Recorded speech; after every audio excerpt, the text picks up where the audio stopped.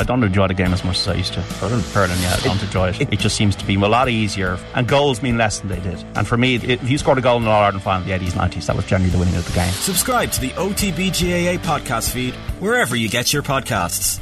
OTB AM with Gillette Labs. Get the ultimate shave or your money back. Neon Night Edition available now.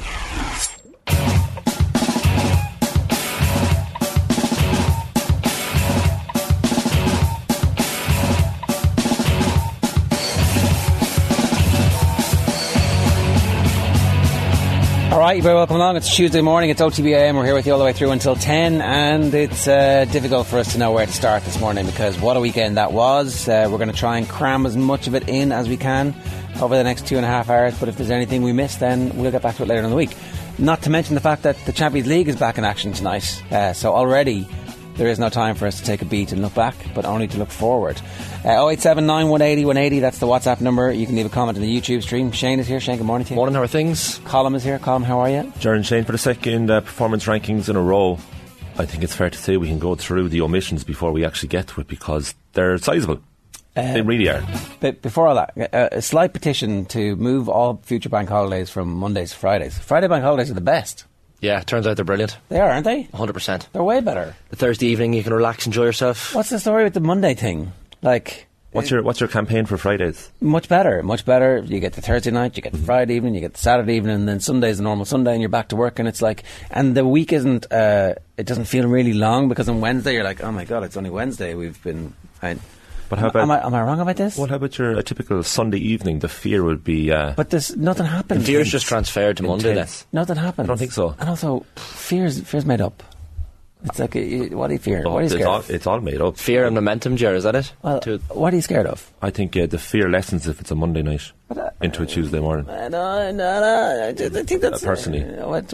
You actually get the benefit of the end of the week, and you feel like the end of the week as opposed to the start of your week starts off really... Anyway, this is... What are you scared of is the code of my morning, yeah. To get over bank holidays, just Sunday evening fear. What are you scared of? The Sunday, like there's something like having a Monday off when it's a Sunday night and you don't have to go in the next day. It's the best. It's actually not. Having a Friday off when it's a Thursday is much better. It turns out the weekend is actually the weekend as opposed to the start of the week, and it's just this waste, dead day, dead afternoon, dog day afternoon. You're at the bank robbery making the phone calls. Anyway, what did not make the performance rankings? You were about to list off a lot of stuff. Cork, losing Clare. Clare, jeez, like that was a genuine contender. Then Arsenal hanging on for dear life at Anfield in the end after absolutely hammering Liverpool in the first half, and they were a contender for Amber, but they haven't made it. Shamrock Rovers are back, baby. Mm-hmm. League of Ireland, Cork City had a great win against Dundalk last night to Turner's Cross. Those are still out of this another one. contender. So it was plentiful in supply about who could have made this. And then also the other news is not so much performance rankings related as Leicester City out of nowhere appoint Dean Smith. Well, you say overnight. that out of nowhere. Martin O'Neill was in the frame. So when that is your term of reference, Dean Smith, come on down, buddy. Over the weekend, Jesse Marsh is all set to go. Then yesterday I see Rafa Benitez. I was like, yeah, that would probably work. Then we go up to this to a 5:15 a.m. push notification. Dean Smith is in. I was flicking through. I actually can't remember which of the weekend days it was, but there was championship football on, and Dean Smith was sitting on the couch, and I was like, "Oh, that's what Dean Smith's up to." And then next thing it was like, "No, he's back, baby." So obviously, appearing on the Sky couch is kind of useful at specific moments when club hierarchies are panicked. Like, oh yeah, Dean Smith exists. He'll keep them up, won't he? Like, they're second from bottom, they're in a bit of bother, but. Bit of a new manager bounce. John Terry and Craig Shakespeare going in as well as coaches. It's going to be interesting. Chelsea could have been in red. Frank Lampard's first game back. Yep. Should have been in red, to be honest. Away to Wolves. Leeds United annihilated by Crystal Palace. Leicester City, speaking of, actually lose to Bournemouth. Loads, and also Burnley all the way back there Friday night. Succeed in their promotion campaign to the Premier League. Vincent Kompany's first job in football. He looks like a serious manager with 7 games to spare. They're promoted to the Premier League. And Leinster hammering Leicester Tigers. None of these people. None of these teams. Leicester didn't make it. Leinster didn't make it. It's ridiculous. I think we're about to see what does make it. Anti-Leinster bias in this show. Yeah. Unai Emery, Manager of the Year. I'd say at the moment Eddie Howe / Mikel Arteta are the front runners, naturally enough. But there's a scenario in which Unai Emery is actually the best working manager under the circumstances. And there's also a horrible scenario where he's so good that he ends up getting a Champions League job next season, and it's not by taking Villa through. So it's like, I hope they just maybe lose a couple of games and end up in the Europa Conference League, and we'll all be happy with that, and they can build slowly. You got to hold on to Emery for dear life, I think. What a job. Yeah. Right, okay. Are we done? Is that it? Too many options. We get into Here's it. what's up between now and 10 o'clock for you this morning. Performance rankings coming up right this second. Mark Lawrenson's going to join us at 8:05 to look back on the weekend's football, which was a bit chaotic. Sarah Dunham's going to join us at 25 minutes past 8. Trying to think of an analogy for the Limerick Hurlers. Terminator 2, that's kind of the best that I could come up with at the moment. Sports news with Colin Lanny at 8:45. Mark Brosnan looking back at the weekend's Gaelic football. Alan Quinlan at the rugby. And a classic you had to be there is Graham Hunter's, which set the tone It's the early. first ever. Yeah. And it was absolutely brilliant. So, at 7:35, it is time for the Gillette Labs performance rankings. You know, that wasn't an All-Ireland winning performance. Probably should have won the game based on their second half performance. Is it a step too far to say it was the performance so far of the World Cup? Maybe not. OTB AM's performance rankings with Gillette. I'm scratching my head. That performance was just lacked that intensity. Right. We'll just get into it because there's too much here. Start with the red. We'll start in order. We're gonna go into Rory. I mean, Jesus Christ, what a disappointment.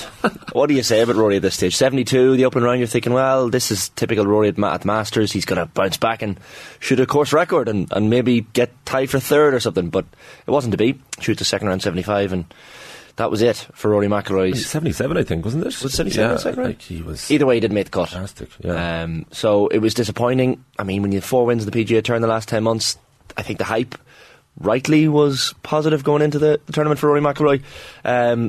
His 9th attempt to complete the career Grand Slam, and he's fallen short once again. It's just so disappointing, and we will continue to hype him up year on year, every single year at the Masters. But you see what we have there? Rory McIlroy bested by Rossies. That's what our super is. I actually think this is true. It's a Freudian slip.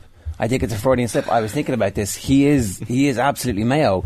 Where when the deluge of scoring that he's capable of doing comes, it feels absolutely irresistible. But he just can't get over the line in his holy grail. Obviously, he is very successful, and you would have to say the register of having won all the other majors would prevent this analogy from working perfectly. But I do think there's a bang of Mayo off Rory McIlroy where he's so exciting. He's the one that you want to watch. He's got everything going for him. All the athleticism, all the outrageousness, but just when it comes down to it, at the last second, in the thing that is now going to be his white whale, he can't get it done. One of the papers at the weekend was talking about him feeling cursed around Augusta, and he must feel a little bit cursed around Augusta, given that there was it 2011 when it looked like he was going to win it? yeah, that was the big choke. Well, you say that was the big choke, but it's been it's been death by 1,000 chokes since, hasn't it? Yeah, but that was the massive 4-shot lead heading to the back nine, was it? And I know that flying Bob Rotella in and having the putting coach there this week, but it did feel like changing the clubs recently was a little bit of a canary in the coal mine. Coal mine. I felt like all that was good. It felt like all that was. I like the changing of the phrase. It was fantastic. He's pulled out of the RBC Heritage this week, which that's new. That's new news this morning, right? So, that's really significant because it's the second tournament he's pulled out of, and this PIP program, Player Impact program, you can only pull out of one tournament in a year. The fact that he's doing this and possibly taking a financial hit. $20 million is the prize fund there. He got $7.5 million last year for it. So I mean, it's not small cash that he's missing out on here if he decides to go ahead with this. No, he made 12 million last year. 12 off the PIP. 12 off the PIP, yeah. Sorry, I was talking pound sterling, Queen's Nose. I found it interesting in that first round. Did you see the on-course chat he did walking the hole with the AirPods in the ear? He's done it before, and other golfers have done it before. He's one of only a few that have tried it, but these in-round interviews, some people have their views on them. Are they distracting? Nick Faldo, he was asked about it, and he said, I was quite shocked that Rory and Max Homa put those AirPods in and did a running commentary. This is the Masters. It's all mental. About Rory's sports psychologist didn't say, tell the world what you're doing. I don't get it. And he talks about the fact that there's no still photographers in Augusta. They love their tradition. I mean, maybe it's off-putting. It's like a 10-minute phone call, as Roy describes it. And I know Max Homa spoke about it as well, and he was basically saying it's like being on the phone call for 10 minutes. It's not the end of the world. It might be a shade distracting, but I think if it's 5% distracting and 95% something positive for golf, I can get past that. So we all understand why they're doing it. They're obviously competing with the Live Tour at the moment, and the PGA want to try new things. Was that a little distracting moment for Rory McIlroy? Probably not. He wasn't going to make the cut regardless, but certainly something Nick Faldo picked up on. Well, it was Gary Murphy talking to our own John there on Saturday after he had missed the cut, and he was just quite simply saying about Rory McIlroy, like the equipment change, Ger's mentioned already, but he simply said, like, McIlroy is trying to be perfect. He's changing his game for this, and especially the Masters, the one that remains. Is there any sporting comparison to Rory McIlroy's nearly decade-long stint without winning a major? Like, for a player so talented. It's Mayo. It's like the second best team of their generation, and then they come up against the Dubs, and then the Dubs disappear, and then Tyrone come and just steal it. Well, McIlroy has the trophies to show, like, and I don't think it's quite that comparison. Well, I just think the green jacket has become the equivalent of Sam Maguire in this analogy, and it's just I feel like now it's never going to happen. That obviously you look at how well Phil Mickelson played in the final round, and McIlroy obviously has looked after himself really well, and so physically he is going to be able to compete at this level. But there's just something in this where there's something in the air and the build up to it, and we keep talking about how different the approach has been year on year on year on year. He plays before it, he doesn't play before it, he goes on his own, he's telling everybody everything, or he's like super laser focus. It's like it seems like he's tried everything, and so I don't know what's going to drop or change. And in the meantime, the field is getting bigger and better and more diverse, and the next generation of young golfers are coming up, and they're able to do everything that he can do. Well, I did say in the show last year I thought Charlie Woods would win a Masters before Rory. I was only kind of joking, but I mean, I don't know if I am joking anymore. I do think he will win it, honestly. I hope he does. Obviously, we really hope he does, but it has become such a thing. Like, this was the year where he had moral authority, he had confidence, his game was supposed to be okay, and then the equipment change definitely made you think a little bit about that. But he might do a Tiger 2019 thing where everyone thinks it's way past him, even forget about him as a contender, and he wins, and it's one of the great sporting moments. The closest comparison I can think to an individual sports person would be Roger Federer in the French Open.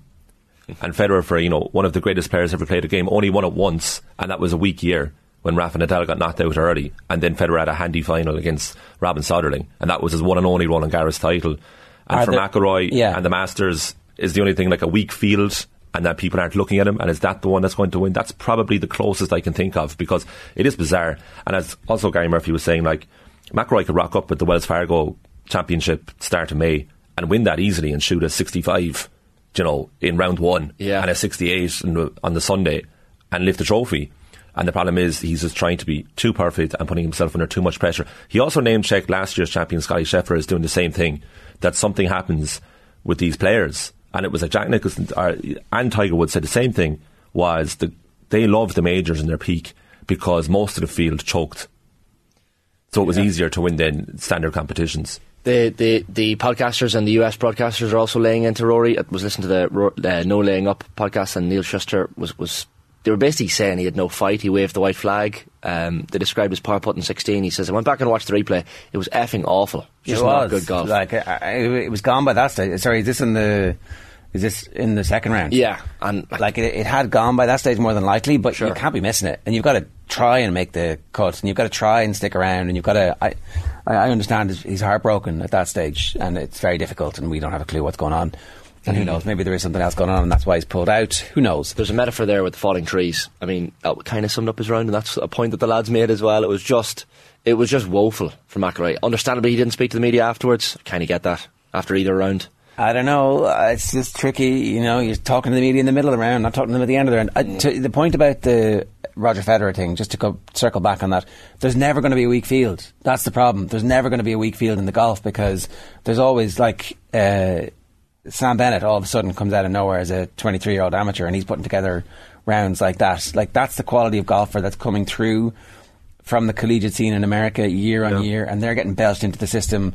And then you've all the rest of them who are, the Live Tour lads are all very well rested, it turns out, and super competitive, because golf not particularly stressful for those guys, and so they can work on their game off Broadway, and they can have equipment changes that we're not reading about or interested in, and emerge unscathed. The issue there too is in golf you're fully in control of your own destiny as well.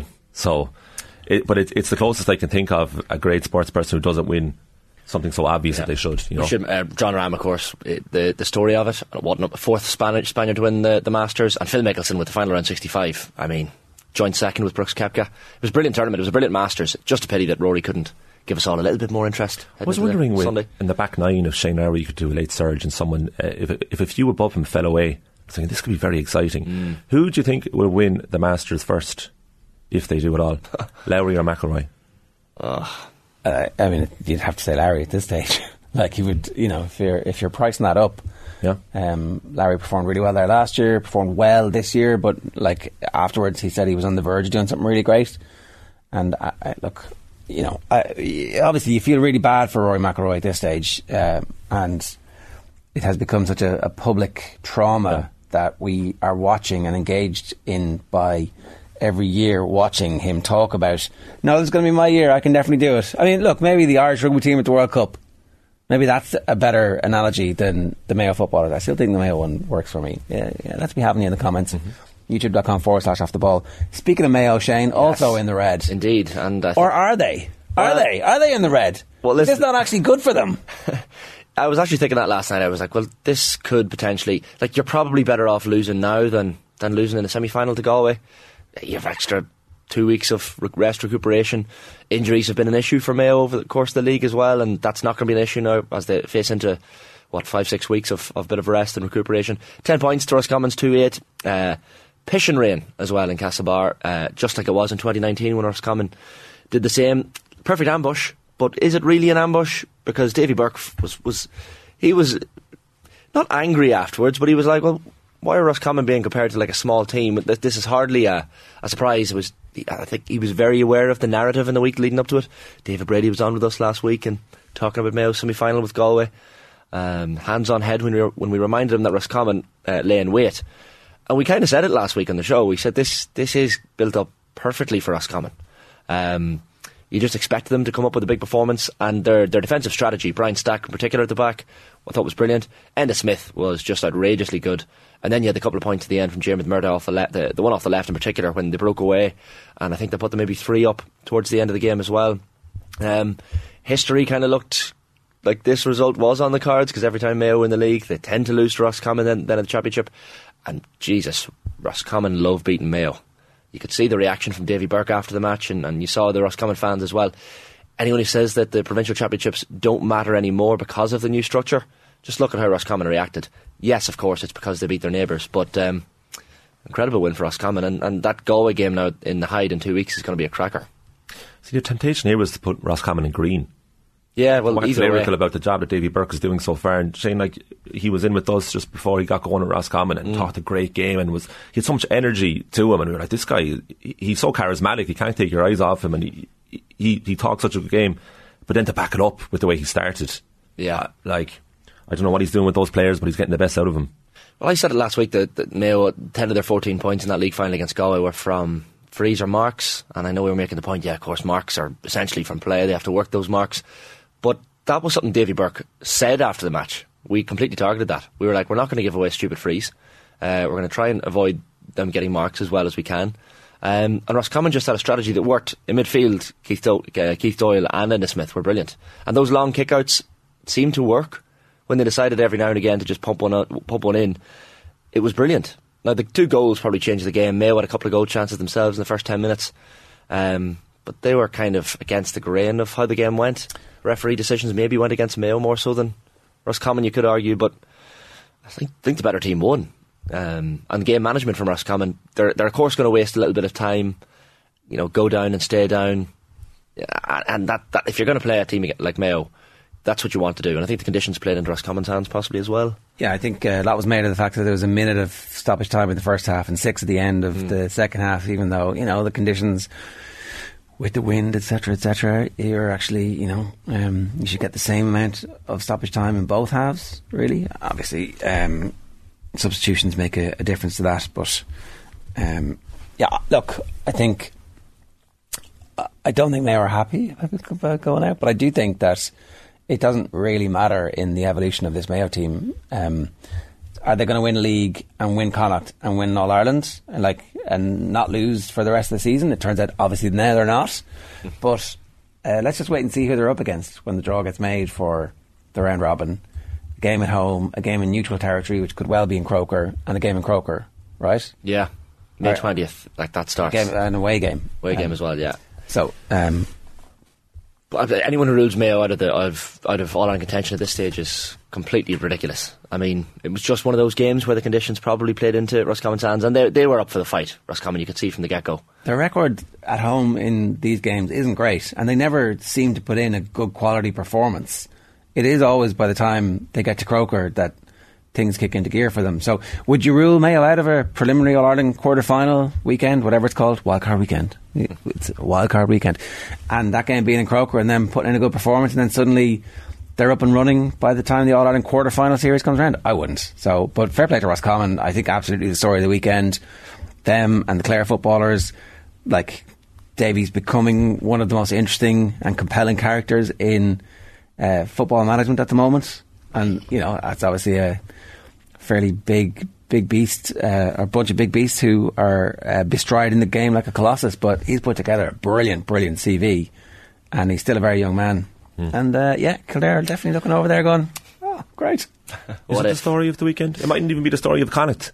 New York, obviously. I mean, we're going to get to that. Kevin McStay didn't sound too bothered. I actually think, like, in the long run, Roscommon are, there are little flares in the championship, but Roscommon are going to be a long-running beat, and they're going to cause somebody in the All-Ireland series a lot of difficulties, and they're going to give them their fill of it. Roscommon deserves so much more respect than they get, and it seems to happen for all these littler counties that start to do really well.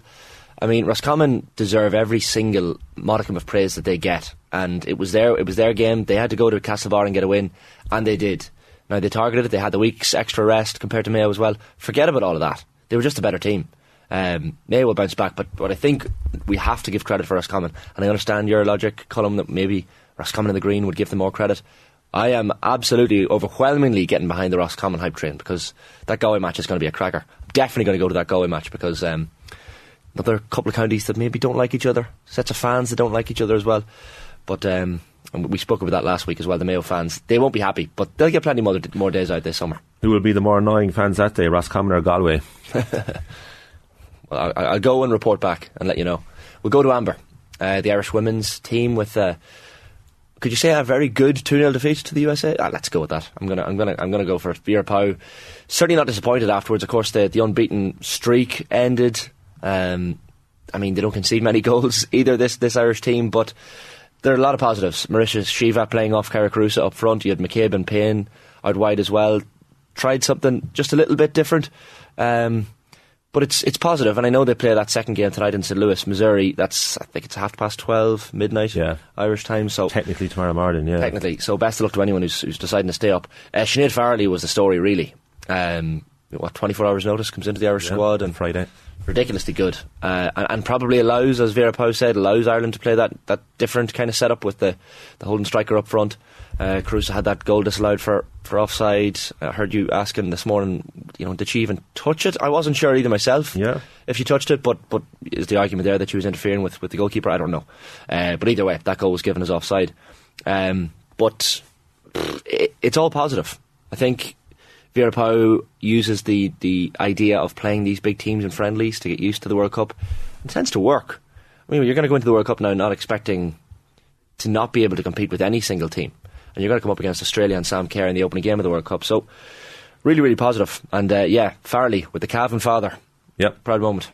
No, it's great build-up. Don't mind the unbeaten run. Like, it's actually good that it ended, because if they were to lose the first game of the World Cup, then we haven't lost in such a long time. We don't know what to do with this. And also, you need these games against literally the best team in the world twice in a few days. It's brave, and it's the perfect preparation. As you said, Shane Farrelly coming into the team with 24 hours notice, 33 years of age, making her first appearance, and Vera Pauw afterwards, and Denise O'Sullivan captaining the side on her 100th cap for her country. Full of praise for Valerie's impact. And she's not playing tonight, though. I honestly think tonight might be shadowboxing. I don't know, but I think the teams will be fully changed. I feel like the first game was what they were targeting. I could be wrong, but I think tonight is more so. I don't think we can go be shadowboxing against America. I mean, there might be massive changes, and it might not be our strongest team, but like try some things out, maybe. Yeah. Well, did we not try a bit out in terms of the style of play, slightly different? Yeah. An evolution. They've obviously been listening to Koi Gig.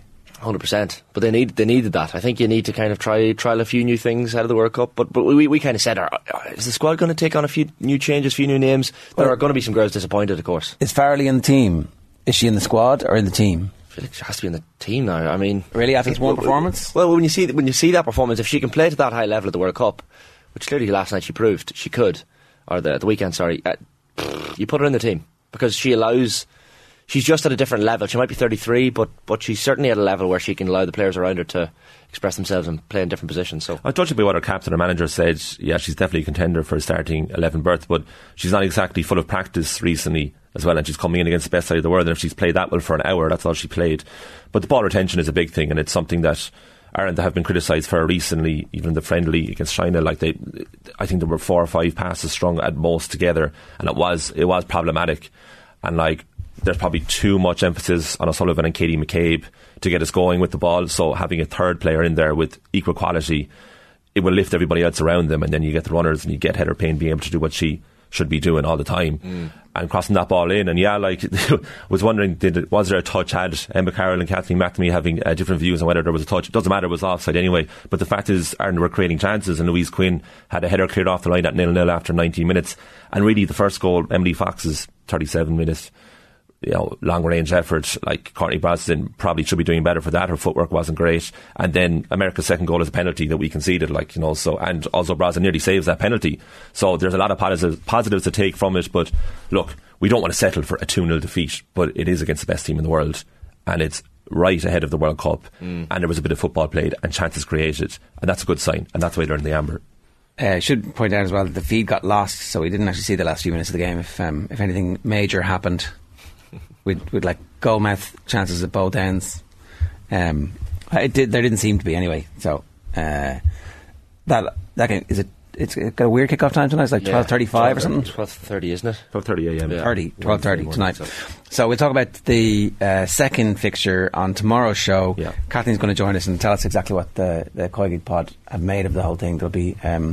They'll be delaying the arrival of this week's pod until the aftermath of that as well. So, right, on to the green. Indeed, we'll head to the Bronx, lads, will we? 15 points apiece. New York against Leitrim. 2-0 on penalties, one of the worst penalty shootouts you'll ever see, but also one of the most dramatic penalty shootouts you'll ever see. It was quite incredible. It probably is the story of the weekend. I mean, if you look at it, a 23rd attempt New York trying to beat Leitrim in the championship, and they've only gone and done it.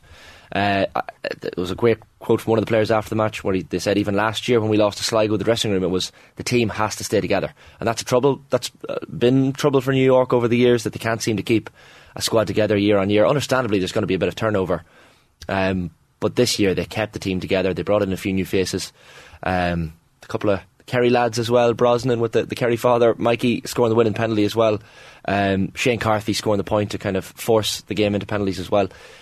It was just brilliant. And for large portions of the game, you're thinking New York are looking good here. But then you always expect the Leitrim to come back and kind of use their experience to get over the line. The penalties themselves were just ridiculously dramatic. The Leitrim's penalties, I think they look back, I don't know if they would have practiced them, but looking back now, hindsight's 2020, they maybe could have done with a bit more practice. 2 saved, 1 crossbar, 1 post. But what a moment. You saw the images of Larry McCarthy, the GA president, hugging all around him on the pitch afterwards. Chaotic scenes, really. There he is. So like Johnny McGeaney will forever be remembered, I think, as the New York manager that got it done, got them over the line in the championship match. And now the Sligo game in a couple of weeks. Can they come to Sligo and get a result? You'll not rule them out. Certainly, if they can perform to the standard that they did at the weekend, it will be quite difficult to come across the Atlantic in a couple of weeks and keep that hype going. But if they win, they're in Sam Maguire. I mean, incredible, but not a good thing. No, not a good thing for them. But do you know what I mean? Like, actually, it's a great story and it's a brilliant one-off victory. But if they get into Sam Maguire, they're going to end up being hockeyed by the best teams in the country, and that's again not great for the development. Whereas actually, they get through to the preliminary quarter final. Is that what it is? of the Tailteann Cup, right?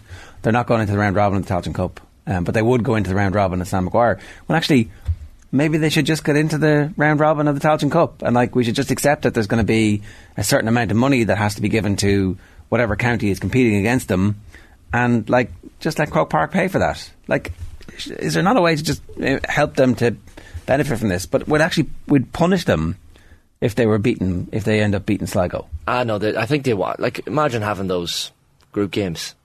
Well, okay, so imagine getting so it's 7-22 to Kerry and 6 points to New York. Yeah, a great occasion in Tralee or Killarney. Well, great, isn't it? It's not great. Yeah, but that's not great. That's on the setup, the structure. Of course it is, but that's not going to stop New York from trying to beat Sligo and get to that stage where they can. And that's exactly what they should do. I'm just saying that I think that like, everybody wants to play in Croke Park and then get absolutely annihilated, and it's like, that wasn't the experience that I dreamed of when I was in the back garden commentating about scoring the winner. It's like no one dreams of getting absolutely hockeyed by the Dubs. Yeah, but they probably dream of playing in a Connacht final, which isn't beyond the realms of possibility. Yeah, maybe, and they play in the Connacht final, and then after that they get punished for it. But they should just that day. If they were then going into the round robin, if they were to get to a Connacht final and then into the round robin of the Tailteann Cup, where they could actually win 2 games and have a chance of winning that competition, that would be, and they have a much better chance of winning that competition if they get the extra games in the round robin as opposed to anyway. Look, is there a universe where they can pull out of they can get to the Connacht final and then say, oh, we actually don't want to play in the All-Ireland Series, lads? I mean, isn't, but I mean, I don't know. You go for a backs against the wall job for 70 minutes, try and have a respectable scoreline. But like if you're talking about hoping to lose matches to save face, then it defeats the whole purpose of sport. Even if it is massively unrealistic, you want to go all the way. That's why they're doing it. Jack Heslin, I should say, for Leitrim was brilliant, and those runs from the back were class. But the man of the match, Gavin O'Brien for New York, and Johnny Glynn as captain as well. They should all hold their heads up high, and I'm sure there was sensational. Absolutely delighted for them. Yeah. Bit of celebrating done, no doubt. But can't wait for that game in a couple of weeks' time. But they should definitely soak up this moment. New York deservedly in the green, lads. We'll move on to the next screen, final green, and I think we're going with Limerick, the juggernauts, the powerhouses that are Limerick. Aaron Gillan, superb bit of scoring as well.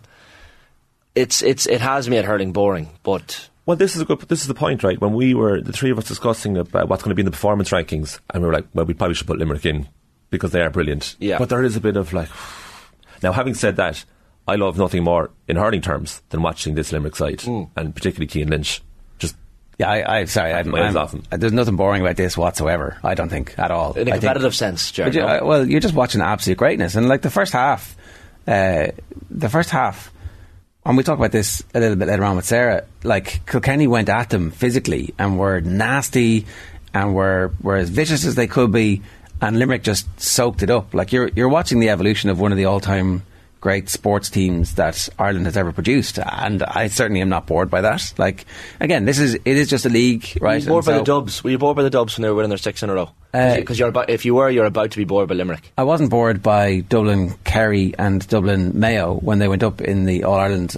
I was bored by them and the championship structures, which gave them no games until semi-finals and finals. But I wasn't bored by them. No, like, were you bored by Diarmuid Connolly? No. Were you bored by Paul Flynn? I can appreciate greatness, and it's fantastic to watch. But it's when they're winning games in, by 10, 12, 15 But points. they were, like, it was 6 points, and Kilkenny had a goal chance with 53 minutes on the clock, and then the ball goes down the far end, and Limerick scored, and Kilkenny threw the towel in at that point because it is a league game. But, like, bear in mind, Clare took them to extra time in the Munster Championship, in the Munster final last year. So everybody's sitting, waiting, watching. They are getting better, though. Like the kids who were not supposed to be good enough to get into the team, or when they were getting in the team, they were only just getting in to put some pressure on the lads. They're actually seizing their opportunity. And so I don't know, I'm not bored by this at all. I think they should be in the green, and we should be like going, this is unbelievable. Tune in every time you get the opportunity to see the Limerick hurlers this season, because this is greatness. There were like ants around the Kilkenny puckouts in the second half. The start of the second, it was like 20 minutes, was it, where Kilkenny couldn't register a score? And you're thinking, this is outrageous. Imagine 20 minutes of a hurling match at that level with those yellow slithers where the team doesn't score. Dennis Walsh has a great piece today talking about their wides. They have twice as many wides as Kilkenny did, and it seems to be a strategy. It's like the team that shoots the most scores the most, and we don't care about our wides, and we don't have any psychological reaction we're not depressed by our wides the way you would be certainly in Gaelic football. Many teams do get depressed by their wides. They're like, no big deal. They were quite reliant on Billy Drennan's long range frees as well. But then you had TJ Reid sitting on the bench and you're thinking, is he going to come off? But then the game got away from them in the last 15 minutes. You're thinking there's no point taking him off the bench at this stage. So I understood the decision to leave him there. Kyle Hayes and Declan Hannon weren't even in this Limerick team. They were late pullouts. So there's more left in Limerick. That's what worries me. Not worries me. It is brilliant watching this Limerick team, don't get me wrong. And they probably will power to another All-Ireland this year. But it's just in terms of competitive, tight matches. The Munster Championship used to be where it's at, but now you feel that every game Limerick are in, it's a foregone conclusion in some ways. Now, the teams competing against them won't think that way. Of course they won't. Well, let's wait and see. Yeah. Well, there was a serious reaction to John Duggan's opinion about hurling, and it's like these days, and he's just not as into it as he used to be, and he referenced the 1995 All-Ireland final and how it was almost like you couldn't have a score if they pucked it up the field and got away from danger. But the way I see it now is that, they're scoring from all distances and the score lines are huge in comparison to what they used to be. But for me, that means just an improved level of accuracy. These guys are like professional athletes. Yeah. And the way they look, the physicality of them, and just the quality of pretty much every attempt at goal is either over or very nearly over. And that, hurling's come a long, long way in terms of quality, and Limerick are at the front of that. And you should probably embrace this period, just like we should have embraced Dublin when they were dominant. I think we did, though, didn't we? Much. But when we're saying boring, and it's the same with Leinster. It's hard to criticise them. Yeah, it's not their fault. They're so brilliant. And we should enjoy it for what it is, and the rest should catch up, not bring them down. And maybe it's an era. These eras come and go, but and maybe you're right. It's just when you're sitting there, I'm tuning into a league final at the weekend, going, I would love a really tight Limerick-Kilkenny match here at Páirc Uí Chaoimh, and just a little bit of excitement, drama in the last 5-10 minutes where it's nip and tuck. But it never felt like it was going to be. But this level of dominance is worth it for just in case they have an off day in the semi-final. It's going to be amazing. Suddenly you're like, oh my God, what happened to them? A Limerick off day. What's a Limerick off day? Well, the Ireland final last year when Kilkenny got close to them, or the Munster final when Clare took them to extra time. We have to go back 9 months for them to actually bid in two absolutely epic matches where they've reached new high heights and two other teams managed to get them to go even further than we've seen them go before. That's all you want in sport. Yeah, you can't have every single week be a 15-course 3-star Michelin meal. You've got to sit through some of these games to get to the point at the end where this is the greatest thing I've ever seen, because otherwise it's just you said they're Terminator 2. Robots don't have off days. Robots are robots. The Terminator 2 lost. Yeah, he lost in the end. That's the whole point of the movie. Stick a bit of oil in them and they'll be grand. Limerick on an off day, and someone has said it in the comment as well, even Limerick, that was probably them at 70%. That's what Davey said. Probably only throwing the ball, you'll see the real Limerick in the Championship only running at 70% last Sunday. I felt like that as well. They weren't fully at their... Well, let's wait and see what happens. Yeah. They're imperfect. They are fallible. And their discipline is questionable. There is a question of it, and they could lose their heads, and you just never know, and that is going to be worth it.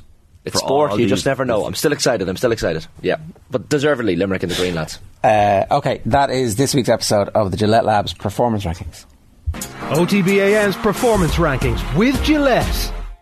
A reminder, Braeburn Coffee is the official coffee partner of OTB. Braeburn Coffee is coming to an Applegreen store near you. New Braeburn locations are popping up every month, so visit applegreenstores.com/Braeburn to find your nearest Braeburn coffee experience. After the break, Mark Lawrenson. OTB AM. The Sports Breakfast Show from Off the Ball. OTB GAA. I don't enjoy the game as much as I used to. Hurling, I don't enjoy it. It just seems to be a lot easier. The chaos is gone. That just complete tension, I think, has gone a little bit out of the game. And goals mean less than they did. And for me, if you scored a goal in the All-Ireland final in the 80s, 90s, that was generally the winning of the game. Subscribe to the OTB GAA podcast feed wherever you get your podcasts. OTB AM with Gillette Labs. Get the ultimate shave or your money back. Neon Night Edition available now. It's 10 minutes past 8. You're watching OTB AM with Gillette Labs. Get the ultimate shave or your money back. Neon Night Edition available now. I'm delighted to say Mark Lawrenson is with us. Mark, good morning to you. How are you? I'm all good, thank you. I'm here in sunny Mallorca at the moment. Oh, it's glorious sunshine. Yeah. Will Arsenal be feeling the sun on their backs this morning, having managed to rescue a point from a winning 2-2 position against Liverpool, or 2-0 position, or will they be like, here comes the blue machine to crush us? No, I think if you'd said to Arteta before the game, would you take a point at Anfield, I think he would have taken it. He's been there before. Obviously, he's played for Everton exactly as well. So no, I think they take it. I mean, obviously they were really good. I was at the game. They were very, very good, but very, very, very good until, of course, Liverpool's kind of upped the ante and started to pressurise them, and then it was completely different. But Liverpool, as you know, haven't been really like that for the majority of the season. And when you look at their season, I would say to you, which would be, for me, the two games that to capture the season would have been certainly 7-0 at home against Manchester United, 6-7 days later, 1-0 defeat at Bournemouth. And that's the way they've been. And you just don't know at the moment what performance you're going to get from Liverpool, which is a real worry. And I think certainly that this is the first season under Klopp where the opposition have come to Anfield and kind of thought, look, you can get at these, and that's exactly what's happened, to be honest with you. And teams have found it easier to score against them because they've been a little bit all over the place defensively, certainly. There was a moment, Mark, towards the end of the first half, and I was thinking at the time, this could be a crucial moment, and Chris Sutton, I think it was, making the point as well, where Granit Xhaka comes together with Trent Alexander-Arnold just before the end of the first half and gets the Anfield crowd into the game. Before that, it felt like the Liverpool home support just wasn't really there. Was that a mistake on Granit Xhaka's part, that it seems that little coming together and those little off-the-ball incidents were certainly getting the Anfield crowd behind the home team? Yeah, well, I don't know if you remember, but last year as well, in the same fixture, nothing was really happening in the game, and Arteta lost the plot a little bit and started screaming and shouting on the touchline. Had a little go, I think, at Klopp, and all of a sudden the Kop woke up, and I think in the end Liverpool went on to win 4, and it was a little bit similar. But this is a different Arsenal now. Yes, they're a very, very, very good side. We know all about that, but they've got a little bit of steel about them as well. The goalkeeper, when needed as well at the weekend, was very, very good. I mean, the save he made very, very late on him, well, he made a couple, was outstanding. And they've got this belief. And in fairness to them, even when Liverpool were going at them and looking like they were going to score, they still had opportunities, Arsenal, to actually, end the game anyway. So there's more about Arsenal this season, and probably there's less about Liverpool at the moment. There's those little incidents, and I think Arsenal had tactics. Certainly this was brought up as well. The game management. So the 20th minute, Aaron Ramsdale brings on the physio to look for his eye, and you see all the Arsenal players running over to get some instructions and a drink off Arteta. It happened later in the first half as well. Gabriel went down, and kind of Arsenal used that. It felt like a ploy, and it felt like a tactic and something that was actually planned. I don't know if that's something that really crops up. Oh, 100%. Absolutely, 100%. And it's very, very frustrating. And it's difficult. It's difficult for the referee, because if all of a sudden they go down and stay down, then the ref has no other option. He might go say, are you all right, or whatever, to the player who's injured, and he go, oh no, I've done this, I've done, and yeah, that's crept into football, which for me it takes away some of the fun about it. That all of a sudden teams now realise. I'll tell you the worst, I think, is Newcastle. Newcastle do it all the time now. So I think in regards to next season, I'm not wanting obviously to wish away this season. In regards to the next season, I think that the Premier League are going to have a little bit of a look at this. Maybe even sort of say, well, I'll tell you what, if you can walk, off you go. And the game will go on, and I think that will quickly stop it. But it's generally here all the time now. If you're Arsenal, what do you want Manchester City's results in the Champions League to be? Do you want them to win every game all the way through, or do you want them to have a crushing, spirit-shocking defeat, like an all-time classic meltdown against Bayern? No, you want them to keep winning. You want them to keep winning because they're going to have to keep playing, and as we know, it's a bit like the Holy Grail for Manchester City, the Champions League. They've come very close. I mean, if you think about last season, they should have beaten Madrid. And the amount of chances they had at the Bernabeu, even late in the game as well, they should have beaten them. And that, at the moment, for Pep, it is the big thing for me. I would say to you now that if it were possible, if you said to Guardiola, right, you've got a choice, you win the Champions League or you win the Premier League, I think straight away, 100% win the Champions League, because, as I say, that's the thing that's missing. And I think, we never hear from the owners. We don't really see the owners. But if you are one of the owners, you'd say straight away, yes, please, Champions League. That would probably square the circle for Manchester City as far as they're concerned. The way the fixtures are falling, Arsenal play next Sunday, and City end up playing Saturday evening. Does this matter? Does actually the fact that City are getting to play a little bit before them, does that just add extra pressure, or is that the type of stuff that we talk about and think about, but actually for the players it doesn't really matter? It's the latter, because you've still got to win the game. Obviously, they would love the fact that maybe City might fail a little bit, maybe draw or something like that, which would be even more incentive. But they've got a massive incentive, Arsenal, and you'd have to say, they have been the team of the season so far as the league's concerned. But I think when you go out and play, you block everything off. Yes, they'll probably watch the match if they can before the game or all those kind of things. But they will block all that out and on the go. And I think there's a difference now about Arsenal. There's a kind of a real steely side to the team. And certainly in the way that they play as well. I mean, the two wide boys, and they're brilliant for them, because they stretch teams and they make the pitch bigger as well for them, which allows them, obviously, in different circumstances, to create all these chances and get a little bit more space than they would have certainly in the last year or so than last season. So. Yeah, I think as a player, you once you go out to play, you blank everything. You don't kind of think, after 25 minutes, it's 0-0, we're not scoring, we might drop 2 points. That for me doesn't really happen.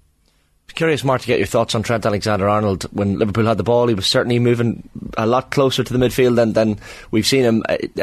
Kind of a la Zinchenko, when it's very much a Pep Guardiola style of play. But Gary Neville's comments on that, he wasn't a fan. He said, just looking at Trent in midfield, they've only had 2 or 3 days since the Chelsea game, and you're asking someone to do something where you can't have worked on it a lot. We know other teams do it, but you get the feeling that's been planned and worked on, talking about Zinchenko and Man City.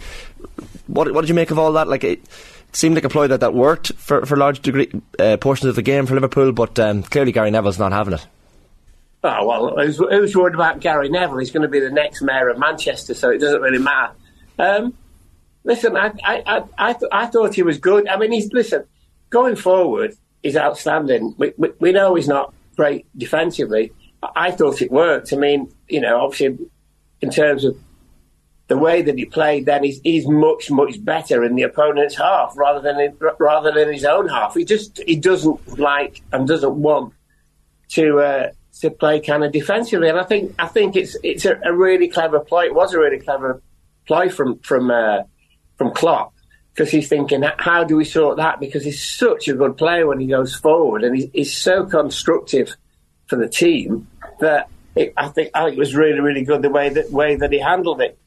And the other thing as well is, I think, if you're playing in that team and you look at Trent and you kind of think, what's he best at? Well, he's best at going forward. He's best at being on the ball and seeing like the big picture, as they call it, and all those kind of things.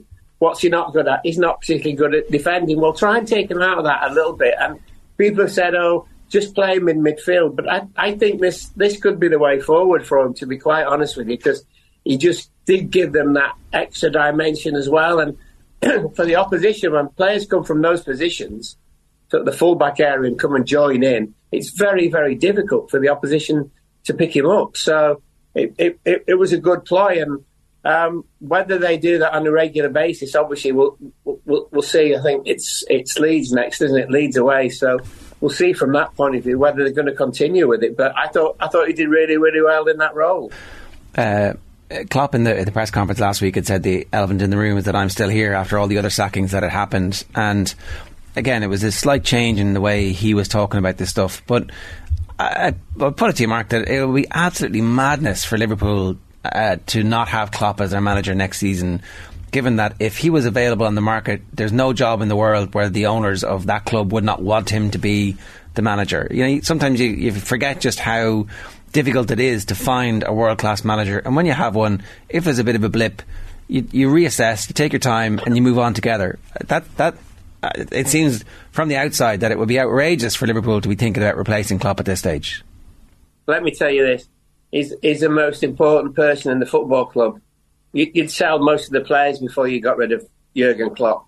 And in fairness to the owners, they've been really, really good with him. Yes, like any manager, he would always like another 100 million to spend on players, as they all do. But no, he's earned the right to decide when he leaves. I think that's probably what I think about him in terms of that's the best way I can kind of put this forward. And he's just, with the season, as everybody knows, it's not been a particularly good season. There are all sorts of reasons, and it does happen. And why do they have all those injuries, all those kind of things, loss of form, etc. So no, he eventually, if he wants to leave, he will make that decision. Actually, in fact, I think his wife Ula will make the decision, because she's very much I think the one who's the driving force behind him, and apparently everybody says who's met her, she is the one basically. So no, I don't. He's not going to leave. He's not that kind of person. And you'll say to me, well, he did it before, and at Mainz and Dortmund and all those kind of places.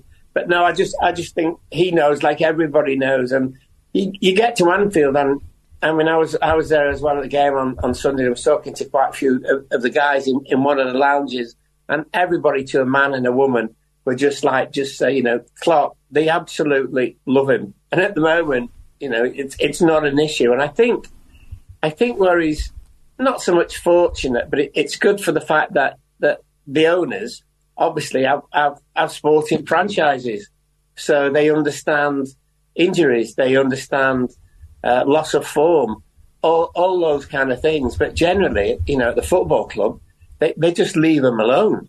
And people say, oh, they don't come to the games, they don't do this, but it doesn't really matter, and he's not bothered about that. As long as he's got their backing, that's absolutely fine. So it's going to be interesting to see what happens now in the summer.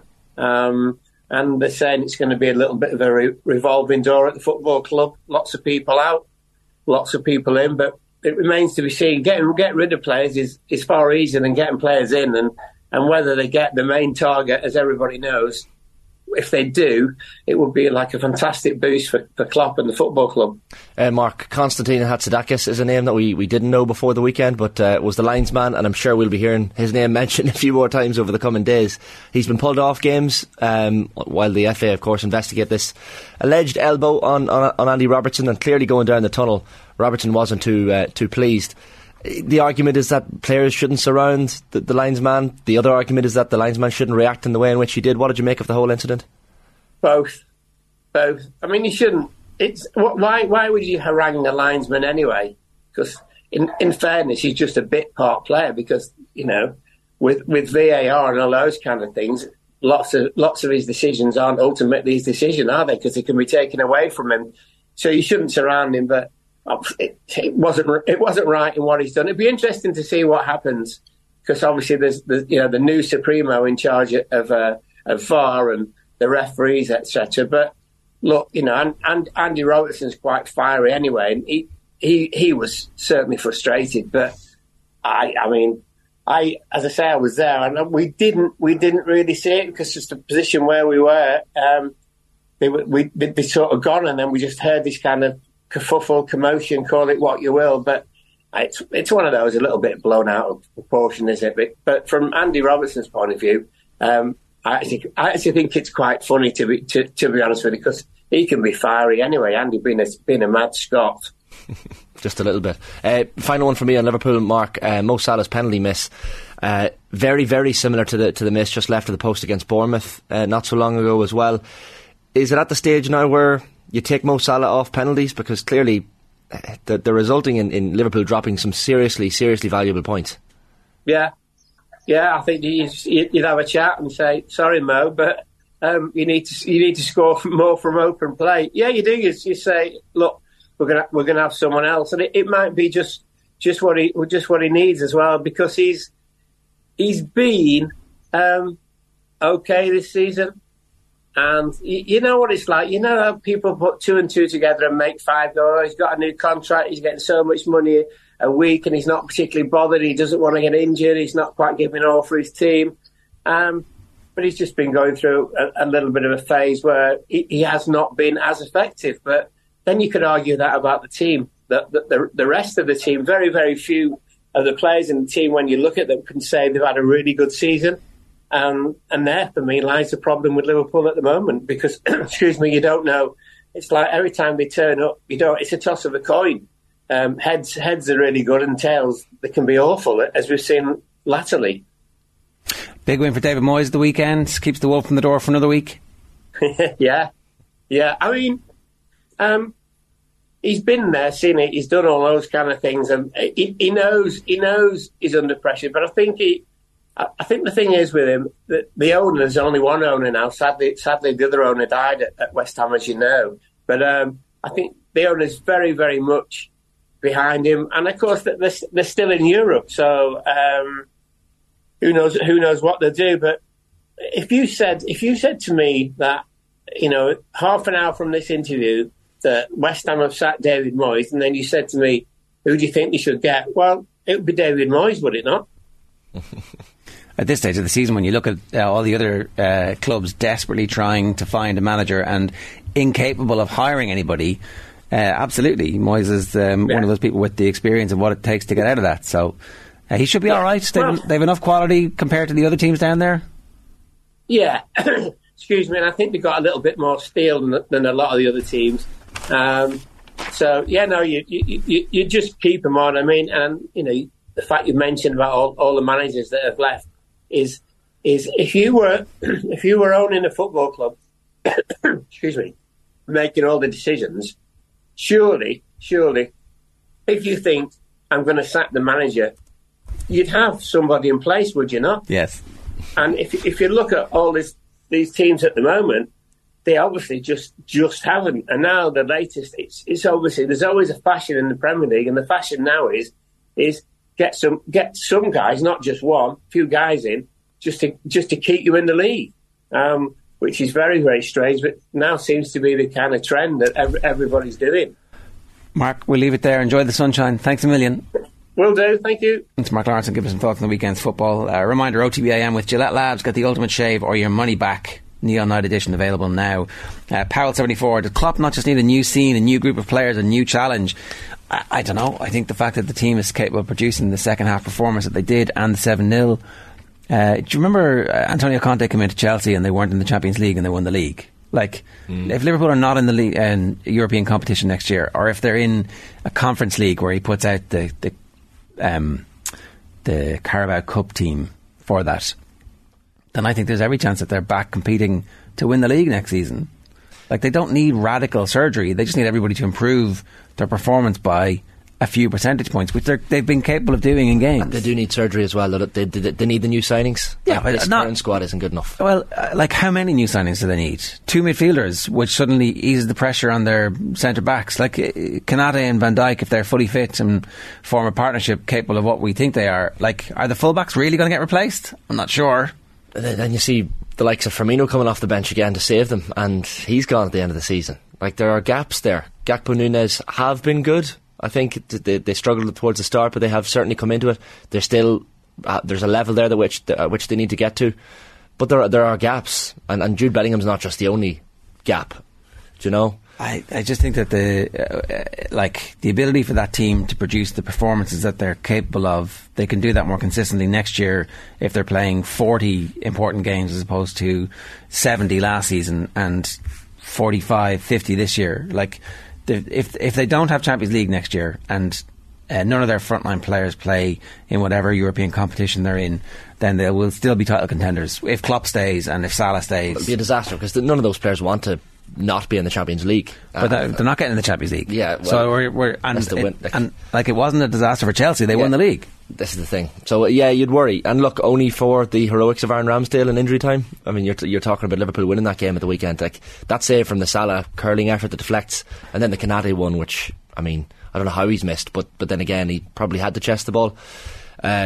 Cracking game, and it was finally one of those games where we built it up beforehand and it delivered. Everyone was saying this is going to be one of the best games of the season, and it was. Right, the Football Pod are hitting the road again, heading to Killarney for Off the Ball's first big show of the summer, thanks to AIB. Tommy Rooney, Paddy Andrews and James O'Donoghue will be bringing the Football Pod to the Great Southern Hotel for a live episode with special guests on Thursday the 4th of May. Join us for a brilliant night of football, chat and crack with plenty of focus on the All-Ireland champions Kerry and the contenders who are coming for their throne. It obviously ain't going to be the Cork footballers, but anyway, this is an exclusive off-air event. Tickets are limited, so don't delay.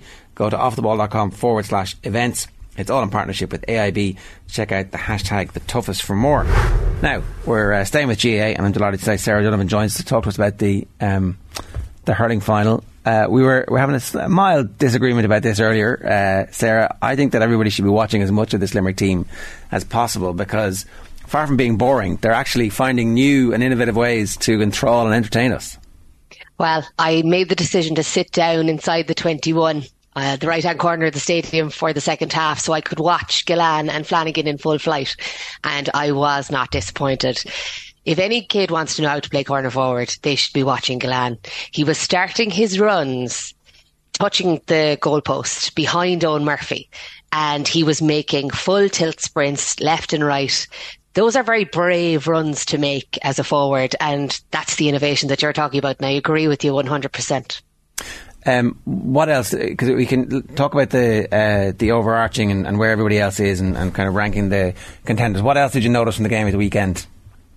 I suppose from Tommy Walsh was talking last week about the aggression and what he was expecting from Kilkenny and how they were going to overturn this Limerick team, and Cian Lynch was left win far too much ball. He wasn't, turned over half enough, and he was the catalyst for everything that we saw. Crucially for me, I suppose, the slow start for Limerick, and look, that's probably not a surprise. Declan Hannon not starting, Kyle Hayes not starting, Dan Morrissey had to go in centre back. Cathal O'Neill did a massive amount of work in that second half, and I think John Kiley, while unhappy with 15 wides in the second half, will be happy with how Cathal O'Neill showed up in the second half. We were talking, Colin brought up earlier a discipline issue. There was an elbow from O'Neill early in the first half to the helmet, which obviously it's to the helmet, so it's not seen the same as it would be if it was football and there was no helmet. Is there any little concern that maybe, or do they just iron that out by the time the championship rolls around, and like they sit him down and they say, look, we understand that you're trying to prove to us that you deserve your place in the team, but your performance is pretty good at the moment, you're going to be grand. So how do you balance that out, the desire for the aggression and making sure that they don't end up picking up yellows or reds? Yeah, well, look, we were chatting about William O'Donoghue a couple of weeks ago, and we were saying, you have to be aggressive, but you can't be so aggressive that the other man, the referee has to make a decision, I think is what you said. And Will O'Donoghue ended up getting reprimanded, by the CCC after the game and missed out on Sunday. And Barry Murphy then obviously got his opportunity in midfield instead. I think when you've got a competitive panel like Limerick, lads, as they make these mistakes and as the cameras show these mistakes up, it's the easiest way to learn, isn't it? You go into training Tuesday night and you try to be less aggressive. I was chatting to my friend Ian. I brought him to the match. He's South African, right? And he was listening to the Limerick lads behind us, and he turned to me at one stage and he said, what does your man mean by stand him up? Because there was one Limerick lad just kept roaring, stand him up, stand him up. And I suppose that's what they're looking for, is not to foul. These are big, aggressive men. The likes of Garrod Hegarty, you can't leave your hands in, you have to stand players up. And I think the camera work, the video work, the analysis, that's what they'll be doing over the next few weeks, is try to limit the amount of frees that they give away. Did Kilkenny get the matchups right, Sarah? Because you mentioned Hegarty there. I think Hugh Lawler was picking up Hegarty, Pádraig Walsh on Gillan. And for the early portion of the game, it looked to be working. Kilkenny started quite brightly, took Limerick a little bit of time to get into the game. But were those matchups, I guess, accurately pinpointed by Derek Lyng? See, you base it off of what the first half looked like and how far up the field the Kilkenny lads were by comparison to how stretched the pitch was in the second half. Like, there was one Kilkenny forward inside the 21 for most of the first half, which allowed Limerick to kind of move out in 2s and 3s and always have a support man to deliver the right ball. In the second half, Kilkenny were pushed right back in. Flanagan and Gillan were hugging the goal line. At some stages, they were actually sitting behind Owen Murphy, and Owen Murphy was walking out because basically the two boys were suffocating him. And I think because of that, it's difficult to say that the matchups worked, because where they were compensating, to try and cover off the likes of Garrod Hagerty and the likes of Cian Lynch, there was no pressure on Nicky Quaid.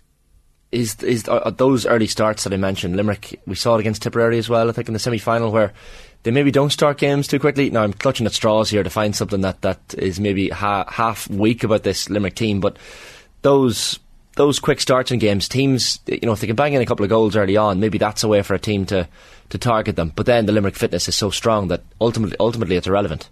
But then teams have to start being brave about, getting turnovers and having a player high enough up the field to be able to turn over a Limerick back. I think the start, Seamus Flanagan scored the first point from play after 16 minutes. And alluding to my friend Ian, the South African, he was sitting there and he was going, God, I thought this Limerick team were, the best team in the country. And it was just that in those first 10, 11 minutes, they were dropping a lot of ball. The ball wasn't going to hand. They cleaned it up from 15 minutes on, and there was no question after that. But they looked very nervy in the first 15 minutes. It wasn't as clinical and clean cut as we are used to seeing them. And I suppose that's what they'll look for over the next 2 weeks before the Waterford game, is to get those early passes to hand and just be more clinical in that early phase. That has been a feature, notwithstanding the All-Ireland final last year, where obviously they started like a house on fire. But if you think back to the water breaks and the sense that Connacht had to come on and have a chat with them, just to remind them, it feels a little bit now like it's more kind of evolutionary, where the team is almost assessing what the opposition is doing, working out, okay, this is what you're going to do, I understand now what your challenge is going to be, and then they just overwhelm you with the quality they have. Can I make the case for Kilkenny actually being relatively happy with what happened yesterday? If we take it, let's just take it for granted that Limerick are going to be at least 5 to 7 point favourites in every game they play for the rest of the year. If you're Kilkenny, you're getting players finally up to a level of preparedness and fitness that they hadn't been at. The Ballyhale players still aren't fully back. Obviously TJ was on the bench, but Adrian Mullen didn't play the full game, and I suspect when these two teams meet again, Adrian Mullen will play every last second of the match, and he'll be back at full inter-county level of preparedness and fitness. They were savage. They were absolutely savage in the tackle in the first half, to the point where they could have had many bookings themselves more, but the referee allowed that to go. And if Owen Murphy is like his normal self, Barry Nash doesn't beat him at the near post for a goal. It's a 3-point game at half time, and they're feeling pretty good about life. So I can see a world where Kilkenny are like, okay, it might feel like we've been humiliated here, but bear in mind we have bigger fish to fry, and we will see this team down the road. Were you not frustrated by the way they recycled the ball? They kept going backwards. So while they were making some inroads in the first half, they spent a lot of time looking to go back the field. And I think that's because they don't have those forwards who can penetrate that half back line and full back line, and they were looking for the easier option. Paddy Deegan scored a point from 100 yards. All of their scores were between the 45 and the halfway line and behind it. You need goals to beat Limerick. So I think the fact that they at no point looked like they were going to threaten, I think Quaid brought off 2 fairly handy saves, but lads, goals need to beat Limerick, and Kilkenny weren't anywhere near looking like going to score a goal. And that's what my concern would be. And I hated how often they went backwards. Hated it. It was like football. And there wasn't really a high press either, Sarah, like that. Limerick almost walking out from the full-back line unopposed. Like, there wasn't that pressure that you'd maybe like to see. But then again, that seemed like a tactic that was decided on before the throw-in. Yeah, but I suppose the question there is then, where is that bravery going to come from to beat Limerick? Because you're going to need that. How come Gillan and Flanagan can stand on top of the opposing goal line, but no other team can actually push Limerick to that level? Because it appears that they need an extra player around their midfield and half back line to be able to, I suppose, give that support. Because no team can go 15 on 15 with Limerick right now. None. And that's the problem. Have some teams lost to Limerick before the game starts? Like, is there a fear there? We spoke about fear this morning. Ger said fear doesn't exist. Now, we were talking about the Bank Holiday Sunday fear. To be fair, it's something different. But in terms of Limerick and teams preparing to face Limerick... I said it's made up, but go on. It's made up. Well, they're different things. Is fear, when it comes to playing Limerick, made up? Or is there a genuine, almost psychological barrier up playing this Limerick team at the moment? No, I think the only issue is that inside full back line. It's just that, do you have a quality 6 forwards to be able to cause them problems? And I know I've been quite negative about Waterford over the last few weeks, but is it the pace that Waterford have and that breaking the lines and being able to penetrate that half back line and full back line? Are they the only team with enough pace to be able to take them on? Because Kilkenny didn't look like they had 6 forwards who were able to test each one of the backs. In other parts of the field, I think teams do have the players to be able to take them on, but I don't think the six backs can be actually, I suppose, challenged sufficiently so that there isn't that overrun, that Barry Nash doesn't have that freedom to go up and down the park that he did yesterday. He took his chance pretty well, all the same. Is there a world, though, where fully fit Walter Walsh, fully fit TJ Reid, and all of a sudden the game is a bit more balanced? Look, and we are clutching at straws here. I do think that there's an element of Terminator 2 to Limerick at the moment. They can reform in whatever form they want. They can mimic you. They can. The other thing that I just wanted to bring up was the quality of their hand passing, because we keep talking about the quality of their stick passing. It's unbelievable. You know, it's right out where everybody needs to be. But they were throwing the ball around like the Lakers. It was amazing. Some of the throws were actual throws. And now the only person in the first half, I think Cian Lynch, an exquisite hand pass in the first half, and I mean exquisite by the fact that it was a noticeable hand pass. Everything else is on the line, and I think they really need to clean that up, because it's very frustrating to watch. It shouldn't be part of the game, and that's the only thing that I would say about it, is their hand passes leaves a lot to be desired. As in it, from a legal perspective, because it's incredibly accurate. They were getting out of tight corners where you're like, oh, this is really good pressure, very physical, very intense, and then all of a sudden the hand pass goes and they're back and they're free, and there's a point and you're like, oh wow. Yeah, but lads, it's on the edge. You're not, like, some of them are genuinely throws, and there's not a clear movement from the palm through, and I don't like to see it, and it is creeping in with the team because they are moving that so quickly. They are, so they definitely have to clean that up. And is it up to the referees to clean it up, or is it up to them to not use this anymore? I think there was at least 4 different times in the game on Sunday when they were pulled back. So the referee certainly is more cognizant of it, and that's the crowd were getting irate over it. That and the 15 wides that Limerick posted in the second half. You can love your team, but you can be frustrated with your team. Fair enough. Your team can be brilliant. And equally, Jesus, the groans out of the Limerick fans in the last 10 minutes were pretty loud, and it was a surprise because the 2 lads inside were on fire. So why the lads were pot-shotting it from 10, 50, 60 yards didn't make any sense. Trying not to run up a score on purpose, maybe, just to, I don't know. I don't think that's it. I know Garrow O'Takerty had 2 mad, long range efforts, we'll say, right? That didn't come off. But then Diarmuid Byrne's an exquisite point. I don't know if you remember it, lads. The stadium gasped. There was some exquisite moments, but then you've got the madness mixed in, and that's league, isn't it? They are better, undoubtedly, than they were this time last year. And look, pending any injuries in the Munster Championship, but they seem like they're more capable of dealing with those. A much deeper squad than we even thought they would have at the start of the season. So, if anything, they look even more entrenched as the number 1 team by a distance.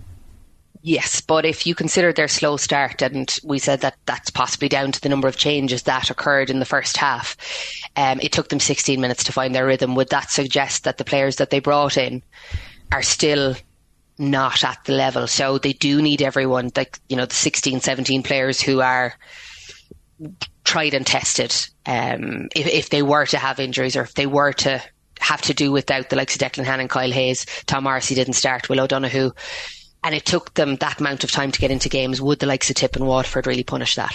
All right, we'll leave it there. Sarah, great stuff. Thanks a million. Thanks, guys. Bye. Sarah Dunham giving us some thoughts on the Hurling League final. It is Tuesday morning here. We are still reflecting on the weekend because it was absolutely sensational at 8:45. Cathal Maloney is with us. Cathal, good morning to you. How are you? Good morning, lads. How's it going? Yeah, it was a great weekend, wasn't it? 2.5 hours of New York Leitrim. Oh, so good. so good. Late night football. It's a big story. I think that could be the story of the championship by the time everything concludes at the end of it all. It's such a huge win for them and a breakthrough. And look, it was coming. It was coming. I mean, they probably would have felt that they should have beaten Sligo last year. They've run Roscommon close. They had a good team this year where, Johnny Glynn and Owen Karen, I thought, were both really excellent on Saturday night, both with inter-county experience with Galway in hurling and football. And it's a huge win for the diaspora in general. It's going to give them a huge boost to develop homegrown players as well and raise interest and profile. So it was a match that had just literally everything. And to conclude in penalties is difficult for Leitrim, and it's a blow for them because they weren't far away. I mean, you go back 3-4 weeks, they were looking at promotion from Division 4 probably, and hopeful of a Connacht final place, and suddenly now they're trying to rebuild for the Tailteann Cup. Well, the reel in the ears, don't they? They always throw in the All-Ireland hurling and football finals, but they'll have to add in the New York game, I think, to the 2023 version. Are you nervous as a Sligo man? Is there a possible? Yeah, of course. I mean, it's a huge banana skin. New York coming over with nothing to lose, and as I say, they probably should have beaten Sligo over there last year in Gaelic Park. But I think Sligo are probably further on down the road. I think they were fairly impressive against London on Saturday and got the job done comfortably enough. So you'd be hopeful from a Sligo point of view they can get the job done. But for New York, I mean, as I say, I think it's the story of the championship, or it will be one of the top stories of the championship. And they will have another game, I think, in the Tailteann Cup, at least if they lose to Sligo. And if they win, they're in the All-Ireland group stages, of course. So it's huge for them. I was saying earlier, I'm not sure it would be great for them to be in the All-Ireland Sam Maguire. Much better for them to be in the Tailteann Cup, and I think they should start making the case to be in the Tailteann Cup proper, as opposed to they don't get through to the Tailteann Cup group stages the way everybody else does.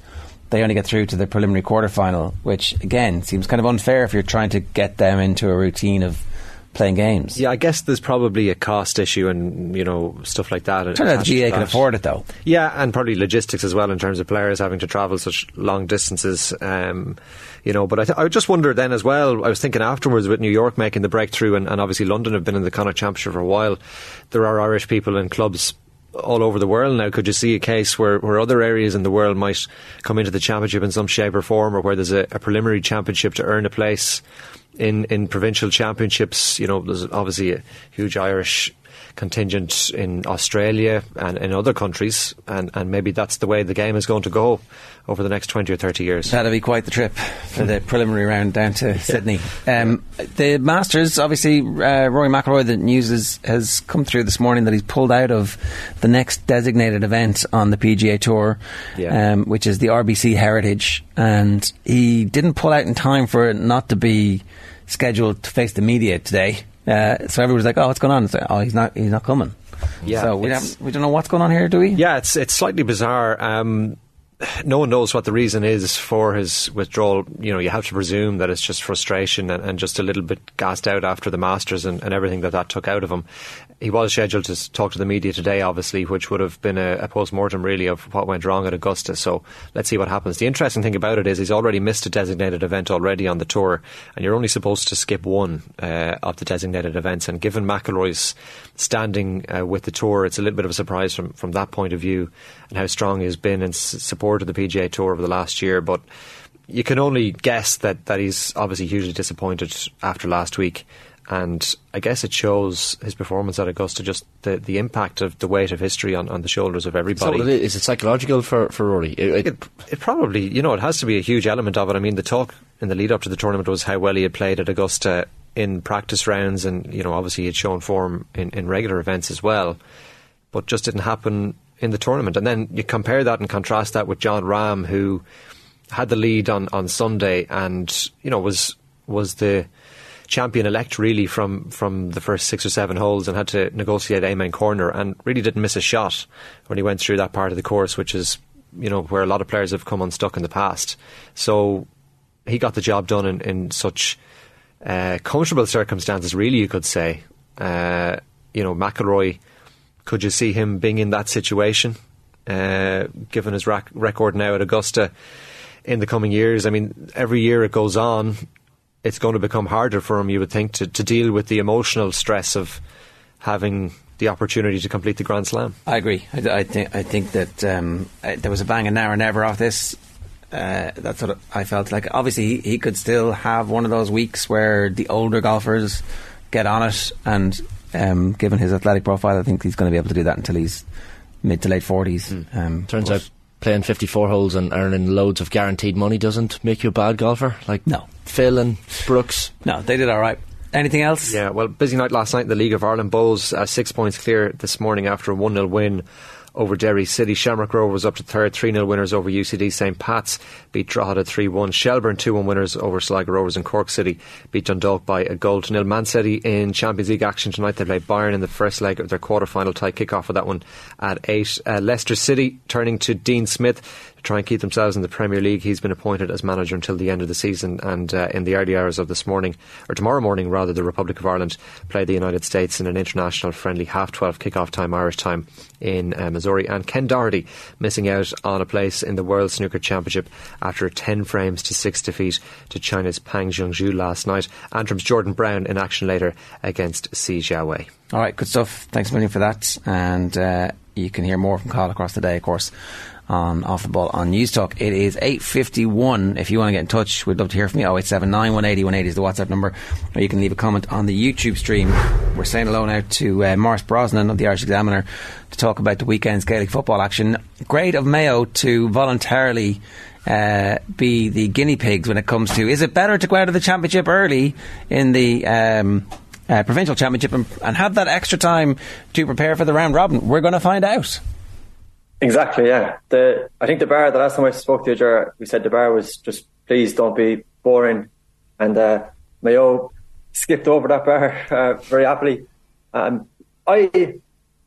think just one thing on that, right? I think it has been, and I know I'm kind of on an island about this, I don't think it's insignificant to be a third seed the more I look at it. Just from I'm not saying it's the worst thing in the world by any stretch of imagination, but if you're the third seed, it means you're guaranteed to, I don't know if people understand this, it's been preordained, you're guaranteed to play seed 1 first. So in an ideal scenario, it would be easy to say this in hindsight, but in an ideal scenario, Mayo would end up in a group with Dublin and the Ulster runners up, and suddenly you play seed 1 first, you play seed 2 second, and that's coming off the back of a loss. That's 2 big games, and there could be a bit of jeopardy, which is what we all want out of that round robin. So I don't think it's the worst. I don't think it's an ideal scenario to be at seed 3. I also think it's the worst thing in the world, and a 6-week block now, I'm sure they have enough expertise within that coaching setup to manage that perfectly. So from their perspective, they might look at it and say, we'll be in the exact same boat as Roscommon or Galway. Whoever loses that semi-final, we're all going to be third seeds, and it's not the worst thing in the world.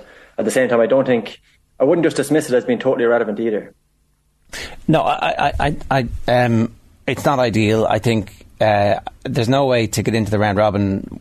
In many ways, there's no way to get into the round robin in an ideal scenario, because you've no guarantee that your best players aren't going to get injured from the extra games, but at least they will be rested. And so just to spool out those fixtures, let's say it's the Dubs who are the Leinster champions, and let's say, is it potentially then Ulster runners up?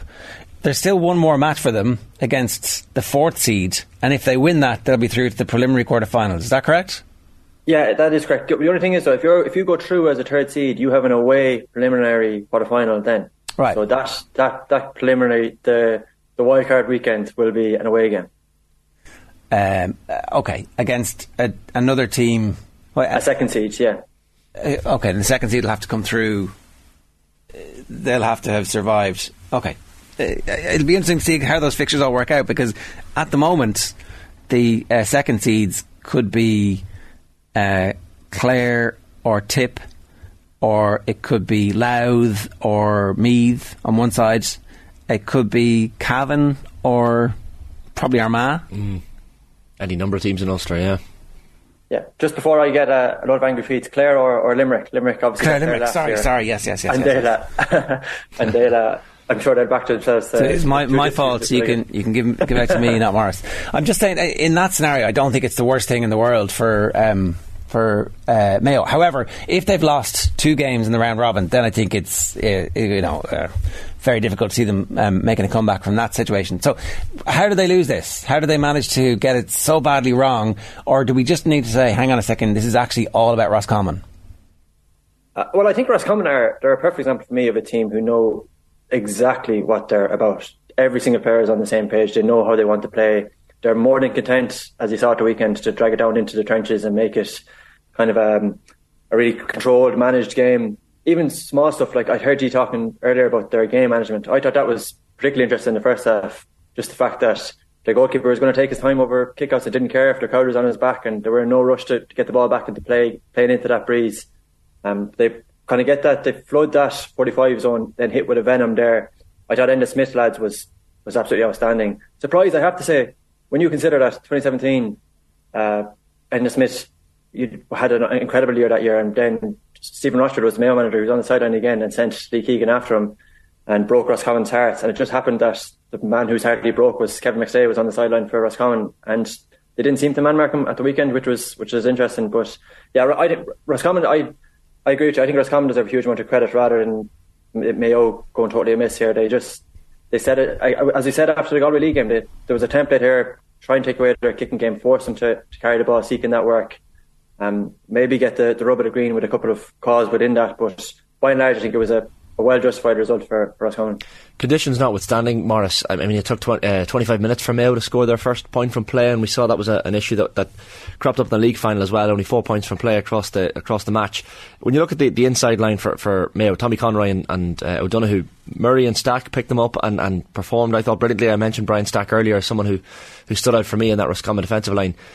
Is that a concern, that Mayo lack of scores from play? Because Davy Burke clearly said afterwards that was something they pinpointed. Well, it was a dog of a good day for an inside forward, Shane. You know, it's not a day where it was a defender's day, especially on a wet afternoon like that. In saying that, Tommy Conroy probably isn't fit. I thought if that early chance, they'd kind of 2 goal chances in the first 5 minutes, especially when you have a team coming like that, determined to spoil the party. The same thing could be said for Leitrim. You kind of want to put football out of their heads early, try and take those early chances, and don't give them any sense of spirit and a cause. But that obviously didn't happen. I don't know. Is it a major concern? That they do have a nice balance within there, but I do think you learn a lot more from your losses than your wins. It's a cliche, but it's a cliche because it's true. And there was definitely stuff that we've been talking about for the last couple of weeks within Mayo that they learned from the weekend. I think they have a big problem in midfield now, and it'll be very interesting how they fix that, because they don't actually have depth there without going and plugging holes from elsewhere. You know, you'd have to go messing with your balance of your half forward line, or I don't see them reverting to, they've got a couple of handy 20s, but I don't see them turning to that. So there's a lot of them to work. I'm not saying this result was insignificant, but that stuff, you don't take that in isolation from the weekends. That stuff come back over the last couple of weeks, and I think that forward line, if you can get Ryan Runhu, Aidan O'Shea and Tommy Conroy all fit, throw Killian Conroy on top of that, I wouldn't. That's not where I'd be pointing the finger.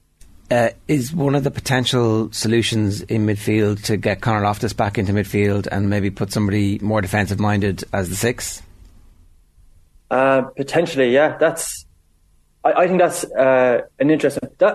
It's funny, right? Because, you know, Mayo, for all the experiment that they did, they actually kind of had their pillars and didn't do much messing around with them. Like Loftus at 6, bar Doherty played there against Monaghan, but that was kind of firmly established. I think the plan was McBrien was going to be the fullback. He obviously got pulled out before throw-in. I think their big problem there is Matt Duran's form has not been good for a while now. And I think I would have said previously he was a natural rival to Brian Fenton. I don't think that was an exaggeration in terms of his natural ball skills and his athleticism. But they lost the battle, as we mentioned, that Enda Smith thing. They lost the battle in midfield at the weekend. They lost the battle. I talked to you about this previously after the Galway game. It was probably the only line Galway got right that day. And you go back, and this is becoming a team probably since the 2020 All-Ireland final in Croke Park. You know, big days in Croke Park. You can go through the games in 2021 right up until the Tyrone game. Con Kilpatrick took particular joy, I think, in rubbing it in the face of then football podcast host Andy Moran that he got that battle right. You go forward a year later, even the last 2 games in 2021, Kevin Feely from Kildare was man of the match that day, I think. I'm pretty sure he was, against Mayo. David Moran probably had his best day of all last season against Mayo midfield. There's a consistent team. So I don't think anybody is.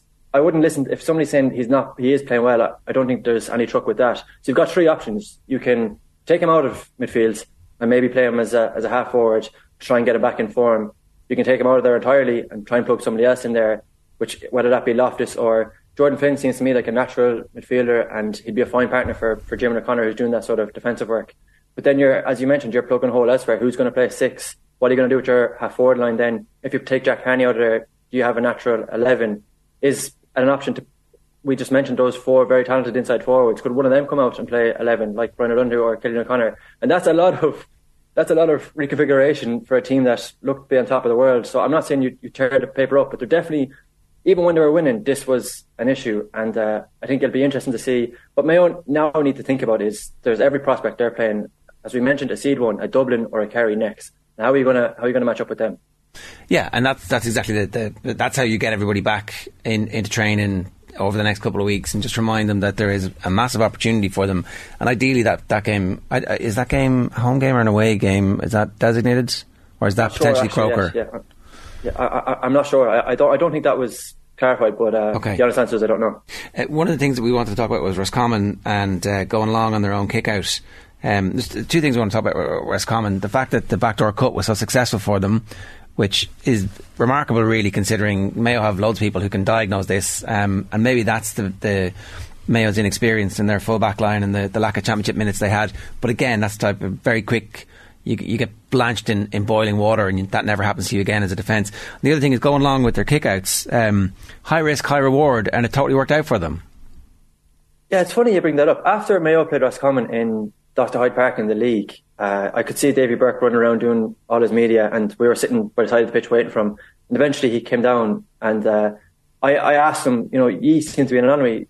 You're the only team who basically go long on all your kickouts. They actually played Galway in a league game, and with 100% of their kickouts, they went long. They never once went short. And that was in, as I'm sure you know, that was in difficult conditions in Salthill, but they were just determined to do this.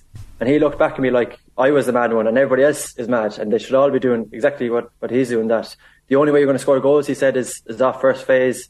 Your best chance of doing that is by not, if you go short, you're running a ball, and if you're running the ball, you're going to meet that, what Roscommon did, what Clare did to Cork, that kind of big body of players at the 45, and it just lessens your chance of getting goals. And Roscommon and Davy Burke seems particularly determined that they will get goals. That was the winning of the game, taking those 2 chances. So they just decided to go off that. Now, even if you look at it statistically, it paid off for them. I think they scored 1-3 after their kick out at the weekend. They conceded 2 points, so they're in the plus column there. Now, on the flip side of that, you'd see other teams and they get absolutely cleaned out about that, but Roscommon seem determined. Even if they don't win that ball kind of first phase, they don't have huge fetchers.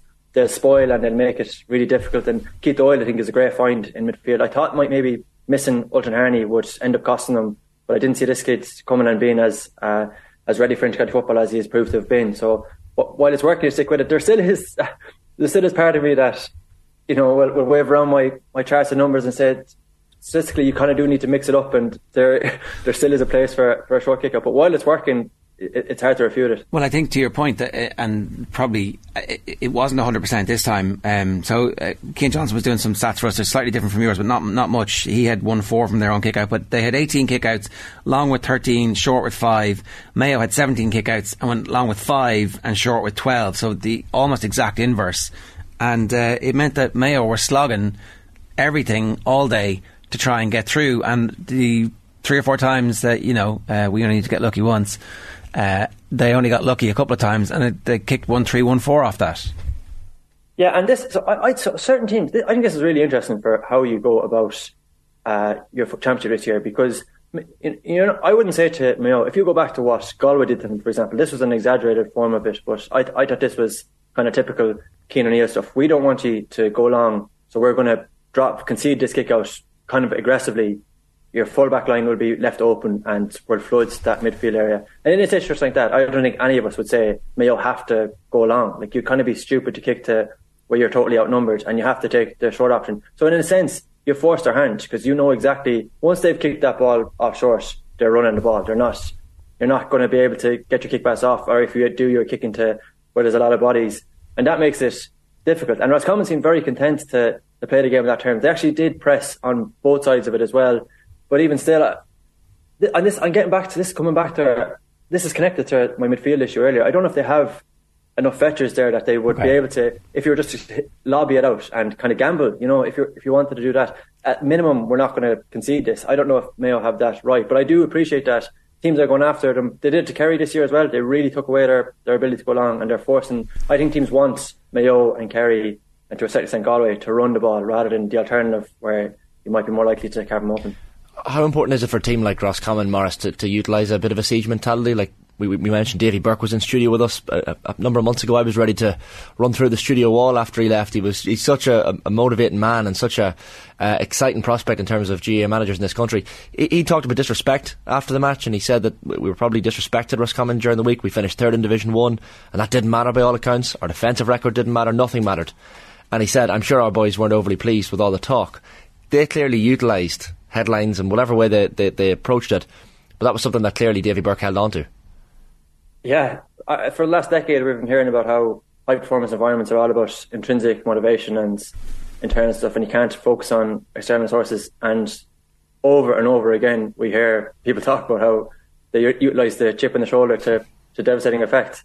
David Burke is just the latest in a long list, lads. You go back, Paddy Andrews talked about their regard for Mayo and the media darlings Mayo.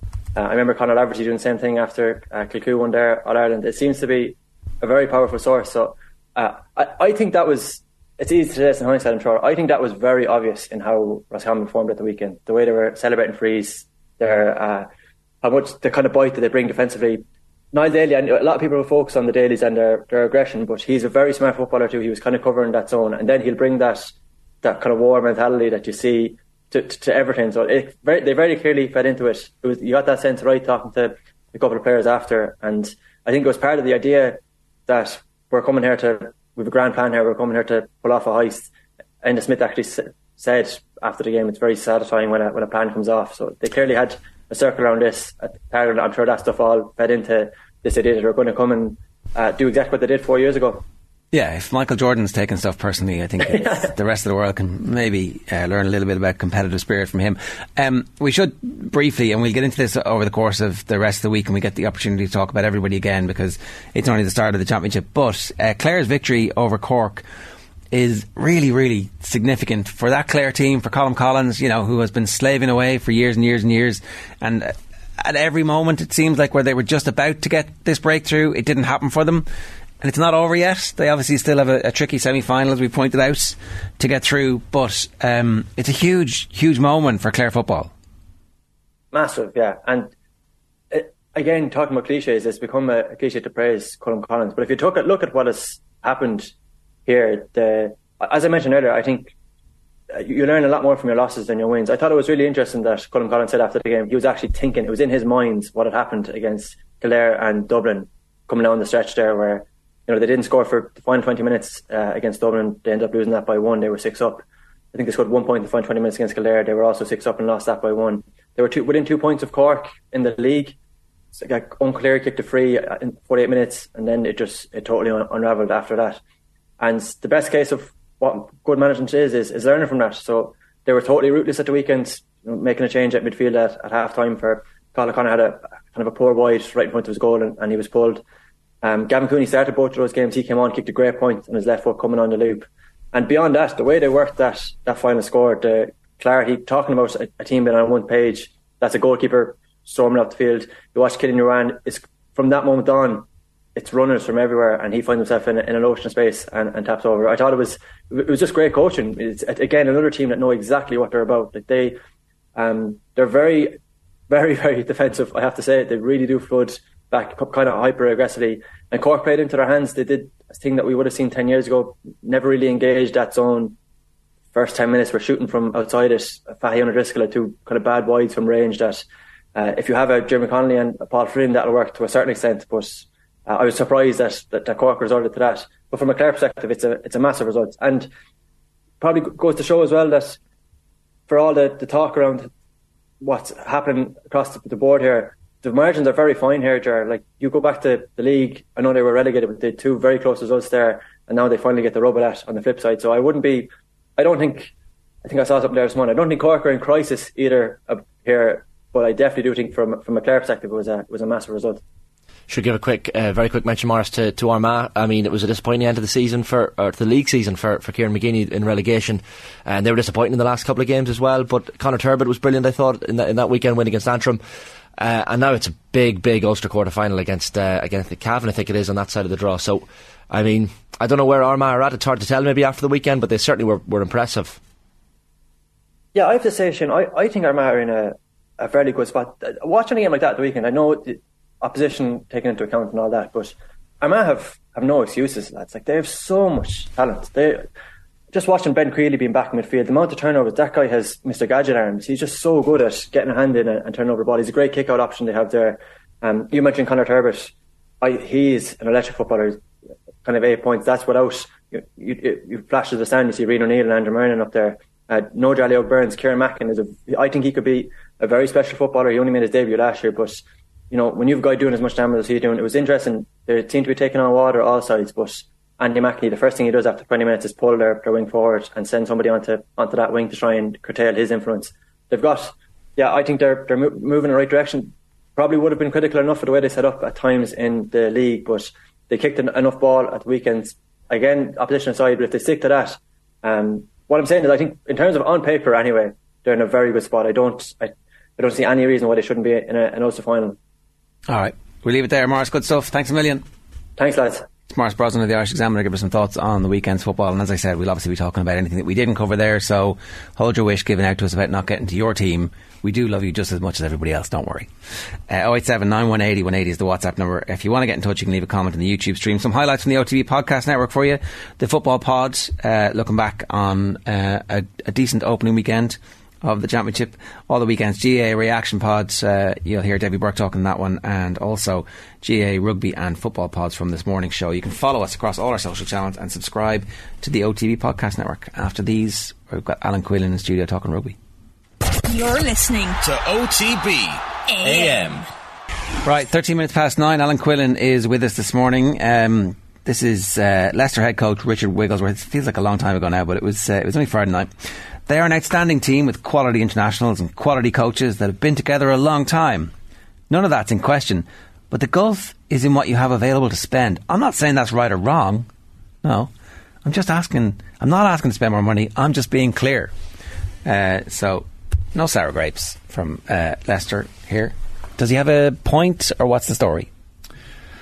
Does he have a point?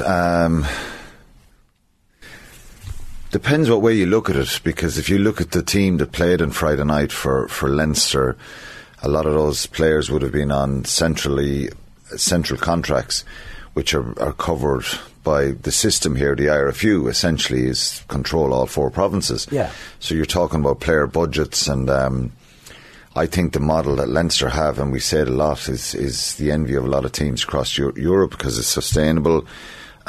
Big crowds, lots of interest in sponsors coming in, getting involved, incredibly well run by the staff they have, the quality of staff.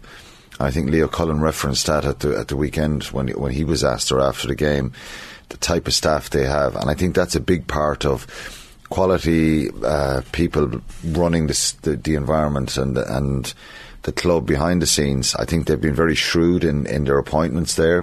And that's all the way down to administrative staff and people in medical, fitness, right across the board, I think. So they've looked at everything and they've improved all their standards, which have obviously takes a lot of work, planning and getting the right people. I think that if you look at the players on the field the other night, the central contracts, if you added up all their salaries, you're going pretty high, because those players don't stay. When you become an Irish international, you're now, even if you don't get a central contract, which is the group who are on the top earners, you're gone from a provincial level up to either that gap in between. So the average of that could be 200, 250,000, 300 maybe.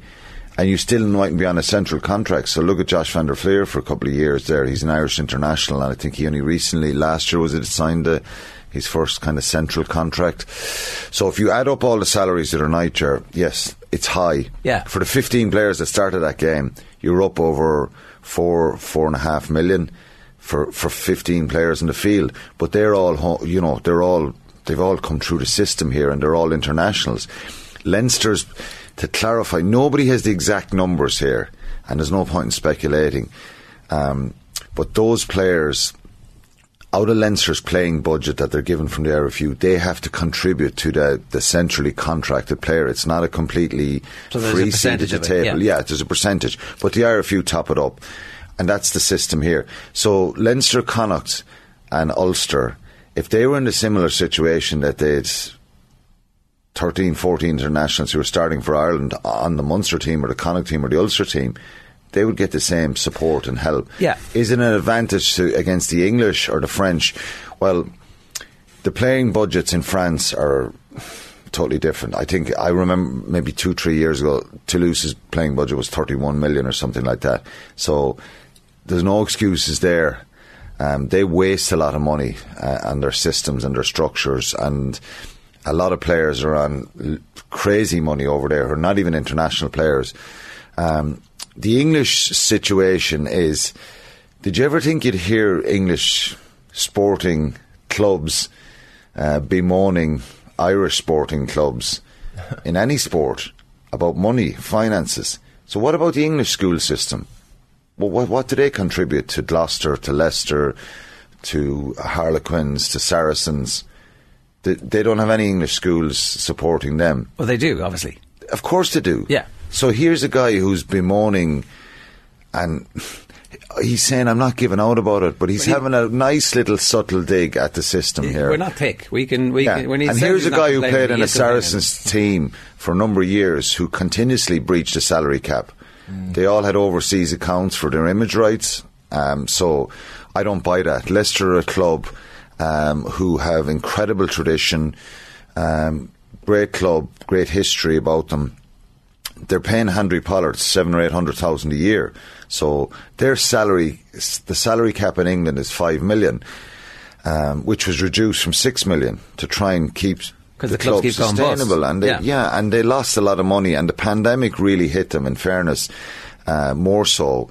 The RFU here, they had a deficit and lost money as well, but they were sustainable, and they had money in the kitty, and they were able to survive basically from a business point of view. But Leicester get a lot of players from their schools systems as well, and English school by rugby has always been very strong. So I think the point to clarify here is the salaries with the two teams, the two 15s that started the other night. Leinster's salary is higher.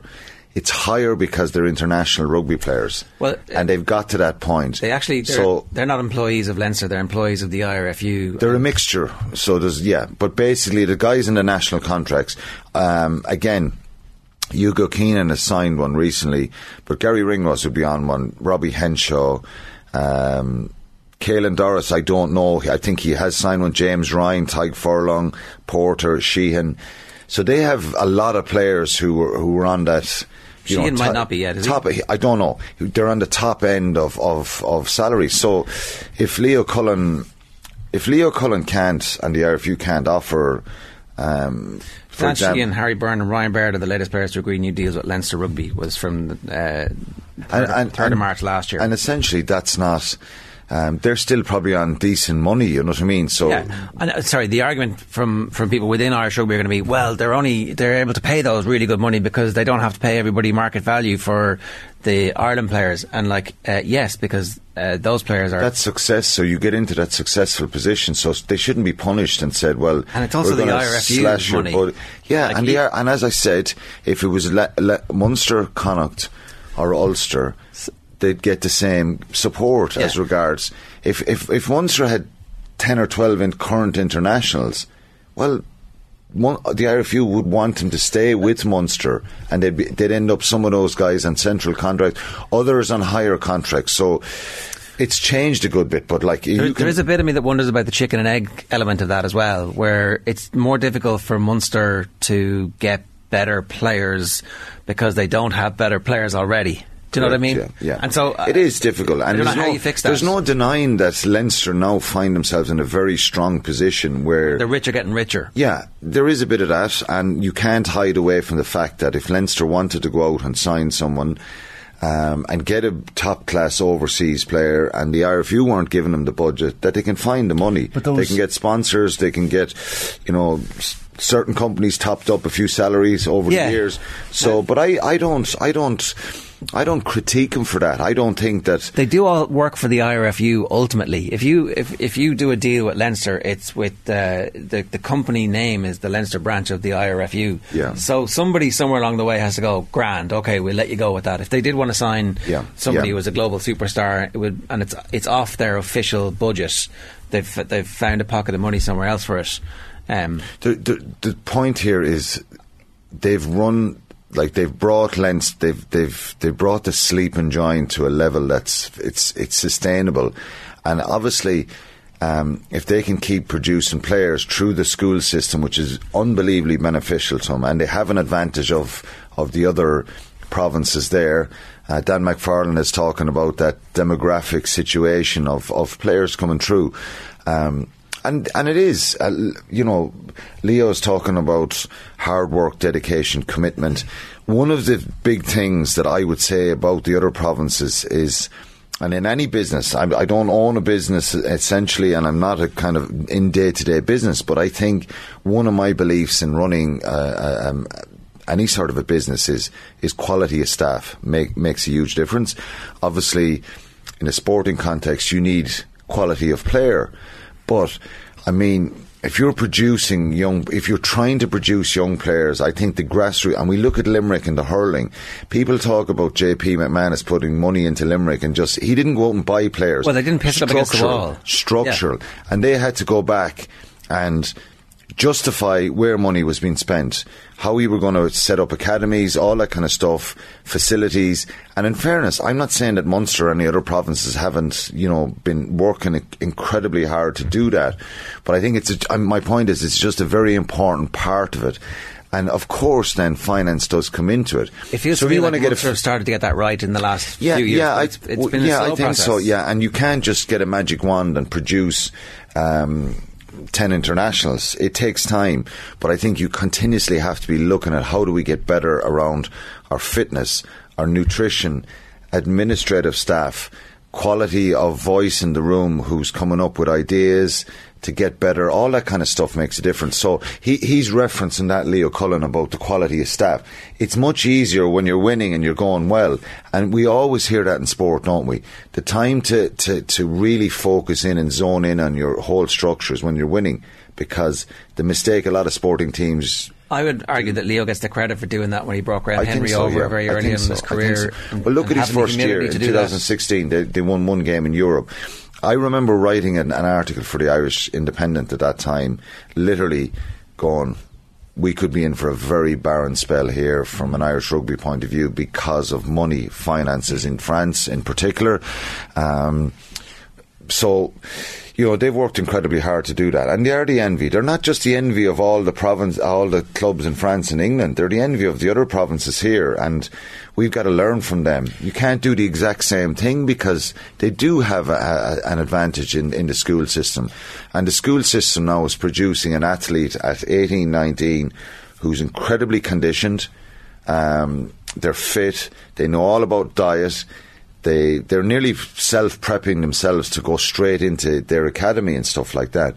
The key here is, and one thing, there's, a strategic plan going forward for Irish rugby will certainly involve some sort of an academy system of Irish players, that there needs to be some sort of centralised. Yeah, there needs to be some sort of a what's it in a draft? A little bit. Yeah, because I think you may lose some of the quality. Look at our under 20s for the last 2 years, and I still think there's certain players in Leinster, and I don't blame them in a sense that they should not move.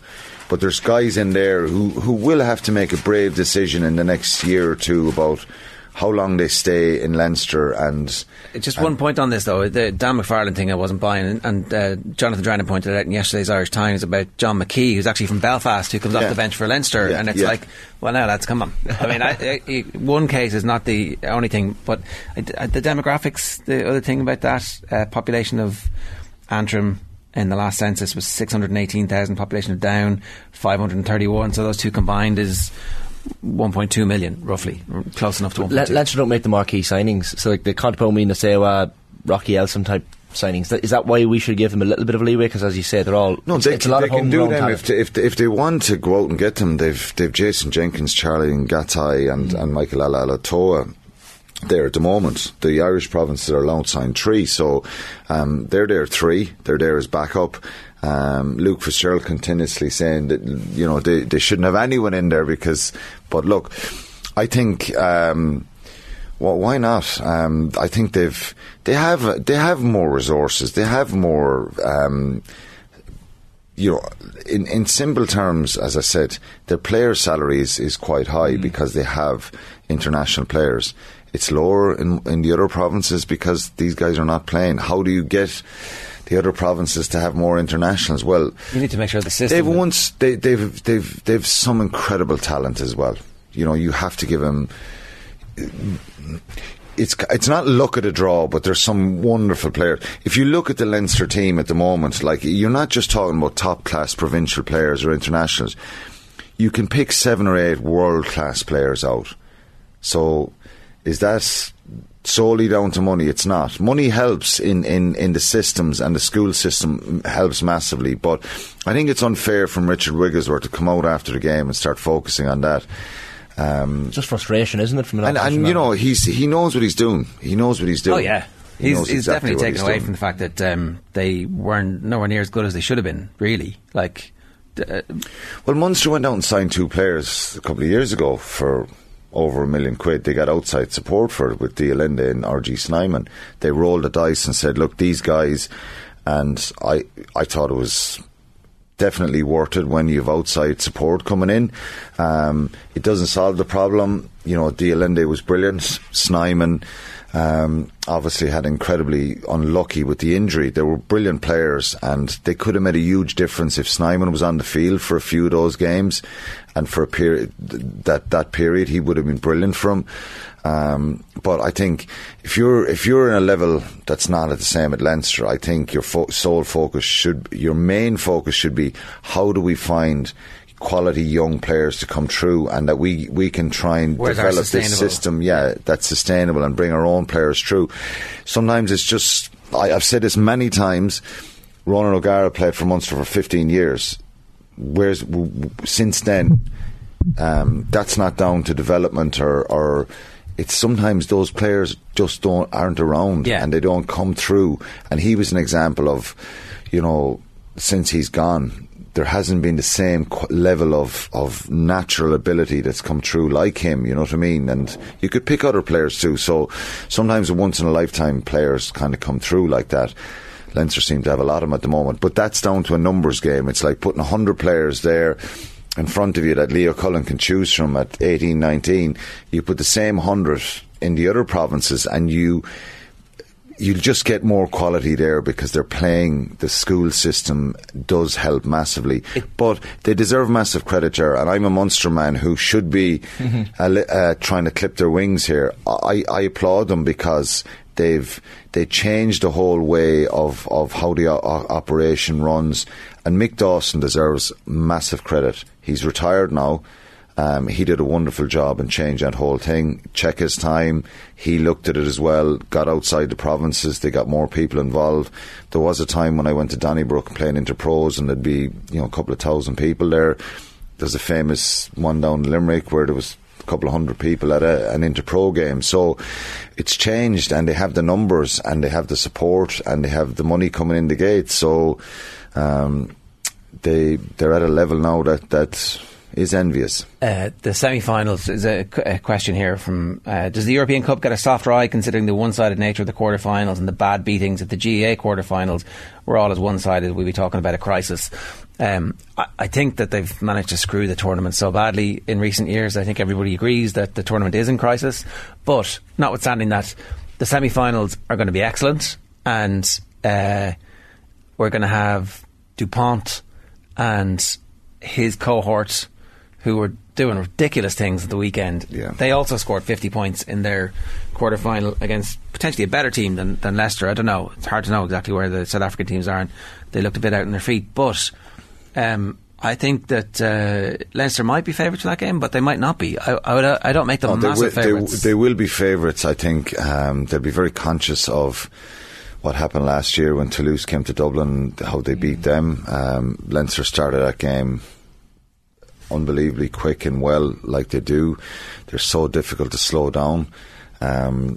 Toulouse have an incredible amount of power, and I think that was a very good Sharks team who played unbelievable. Some of the tries in that game were sensational the other day. Leicester are heavy favourites for that game with the bookmakers at this stage. I do not make them heavy favourites for that game. I think it's much closer to 50-50. Well, it depends what happens. Ryan Baird and Robbie Henshaw and Van der Fleer, James Lowe, Van der Fleer. Yeah. They have obviously a lot of quality and depth to replace him. But if Toulouse can stay with the pace of it, I think that's the biggest problem Toulouse had last year is the pace, speed of movement, speed, endurance.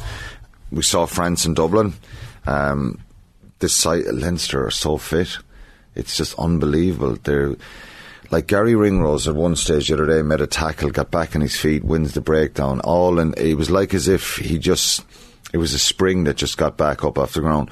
They're so well coached as regards their second, third, fourth involvements, and they're so fit and conditioned that they just never give you a bit of peace. And if Toulouse don't actually see that their speed of movement and the reaction to an energy around clean outs and all that, you can't solely just rely. They're a very big physical side, and Mafu caused the second row, caused Sharks a lot of problems at the weekend, but it's very hard to see beyond Leinster with the run they've had, and they're going to South Africa for 2 weeks. But you're going? No, they're going. I'm going as well. Yeah, but they're going, and leaving all behind. those players will be behind. Yeah, we were trying to pick out crumbs from the Limerick performance of the weekend, and it's not easily done when there's a dominant team like this. But similarly for Leinster, like for a 31-point win in a Heineken Championship Cup quarter-final, there were some sloppy moments at the breakdown. They gave away a couple of penalties. Andrew Porter was guilty, like the Caelan Doris incident. Probably, I don't know if you agree to that decision, but you can pick out little things maybe that opposition teams can say, well, there's some modicums of positivity that you can take from Leinster's performances. Yeah, of course, and the turnovers and some of that sloppiness that you talk about.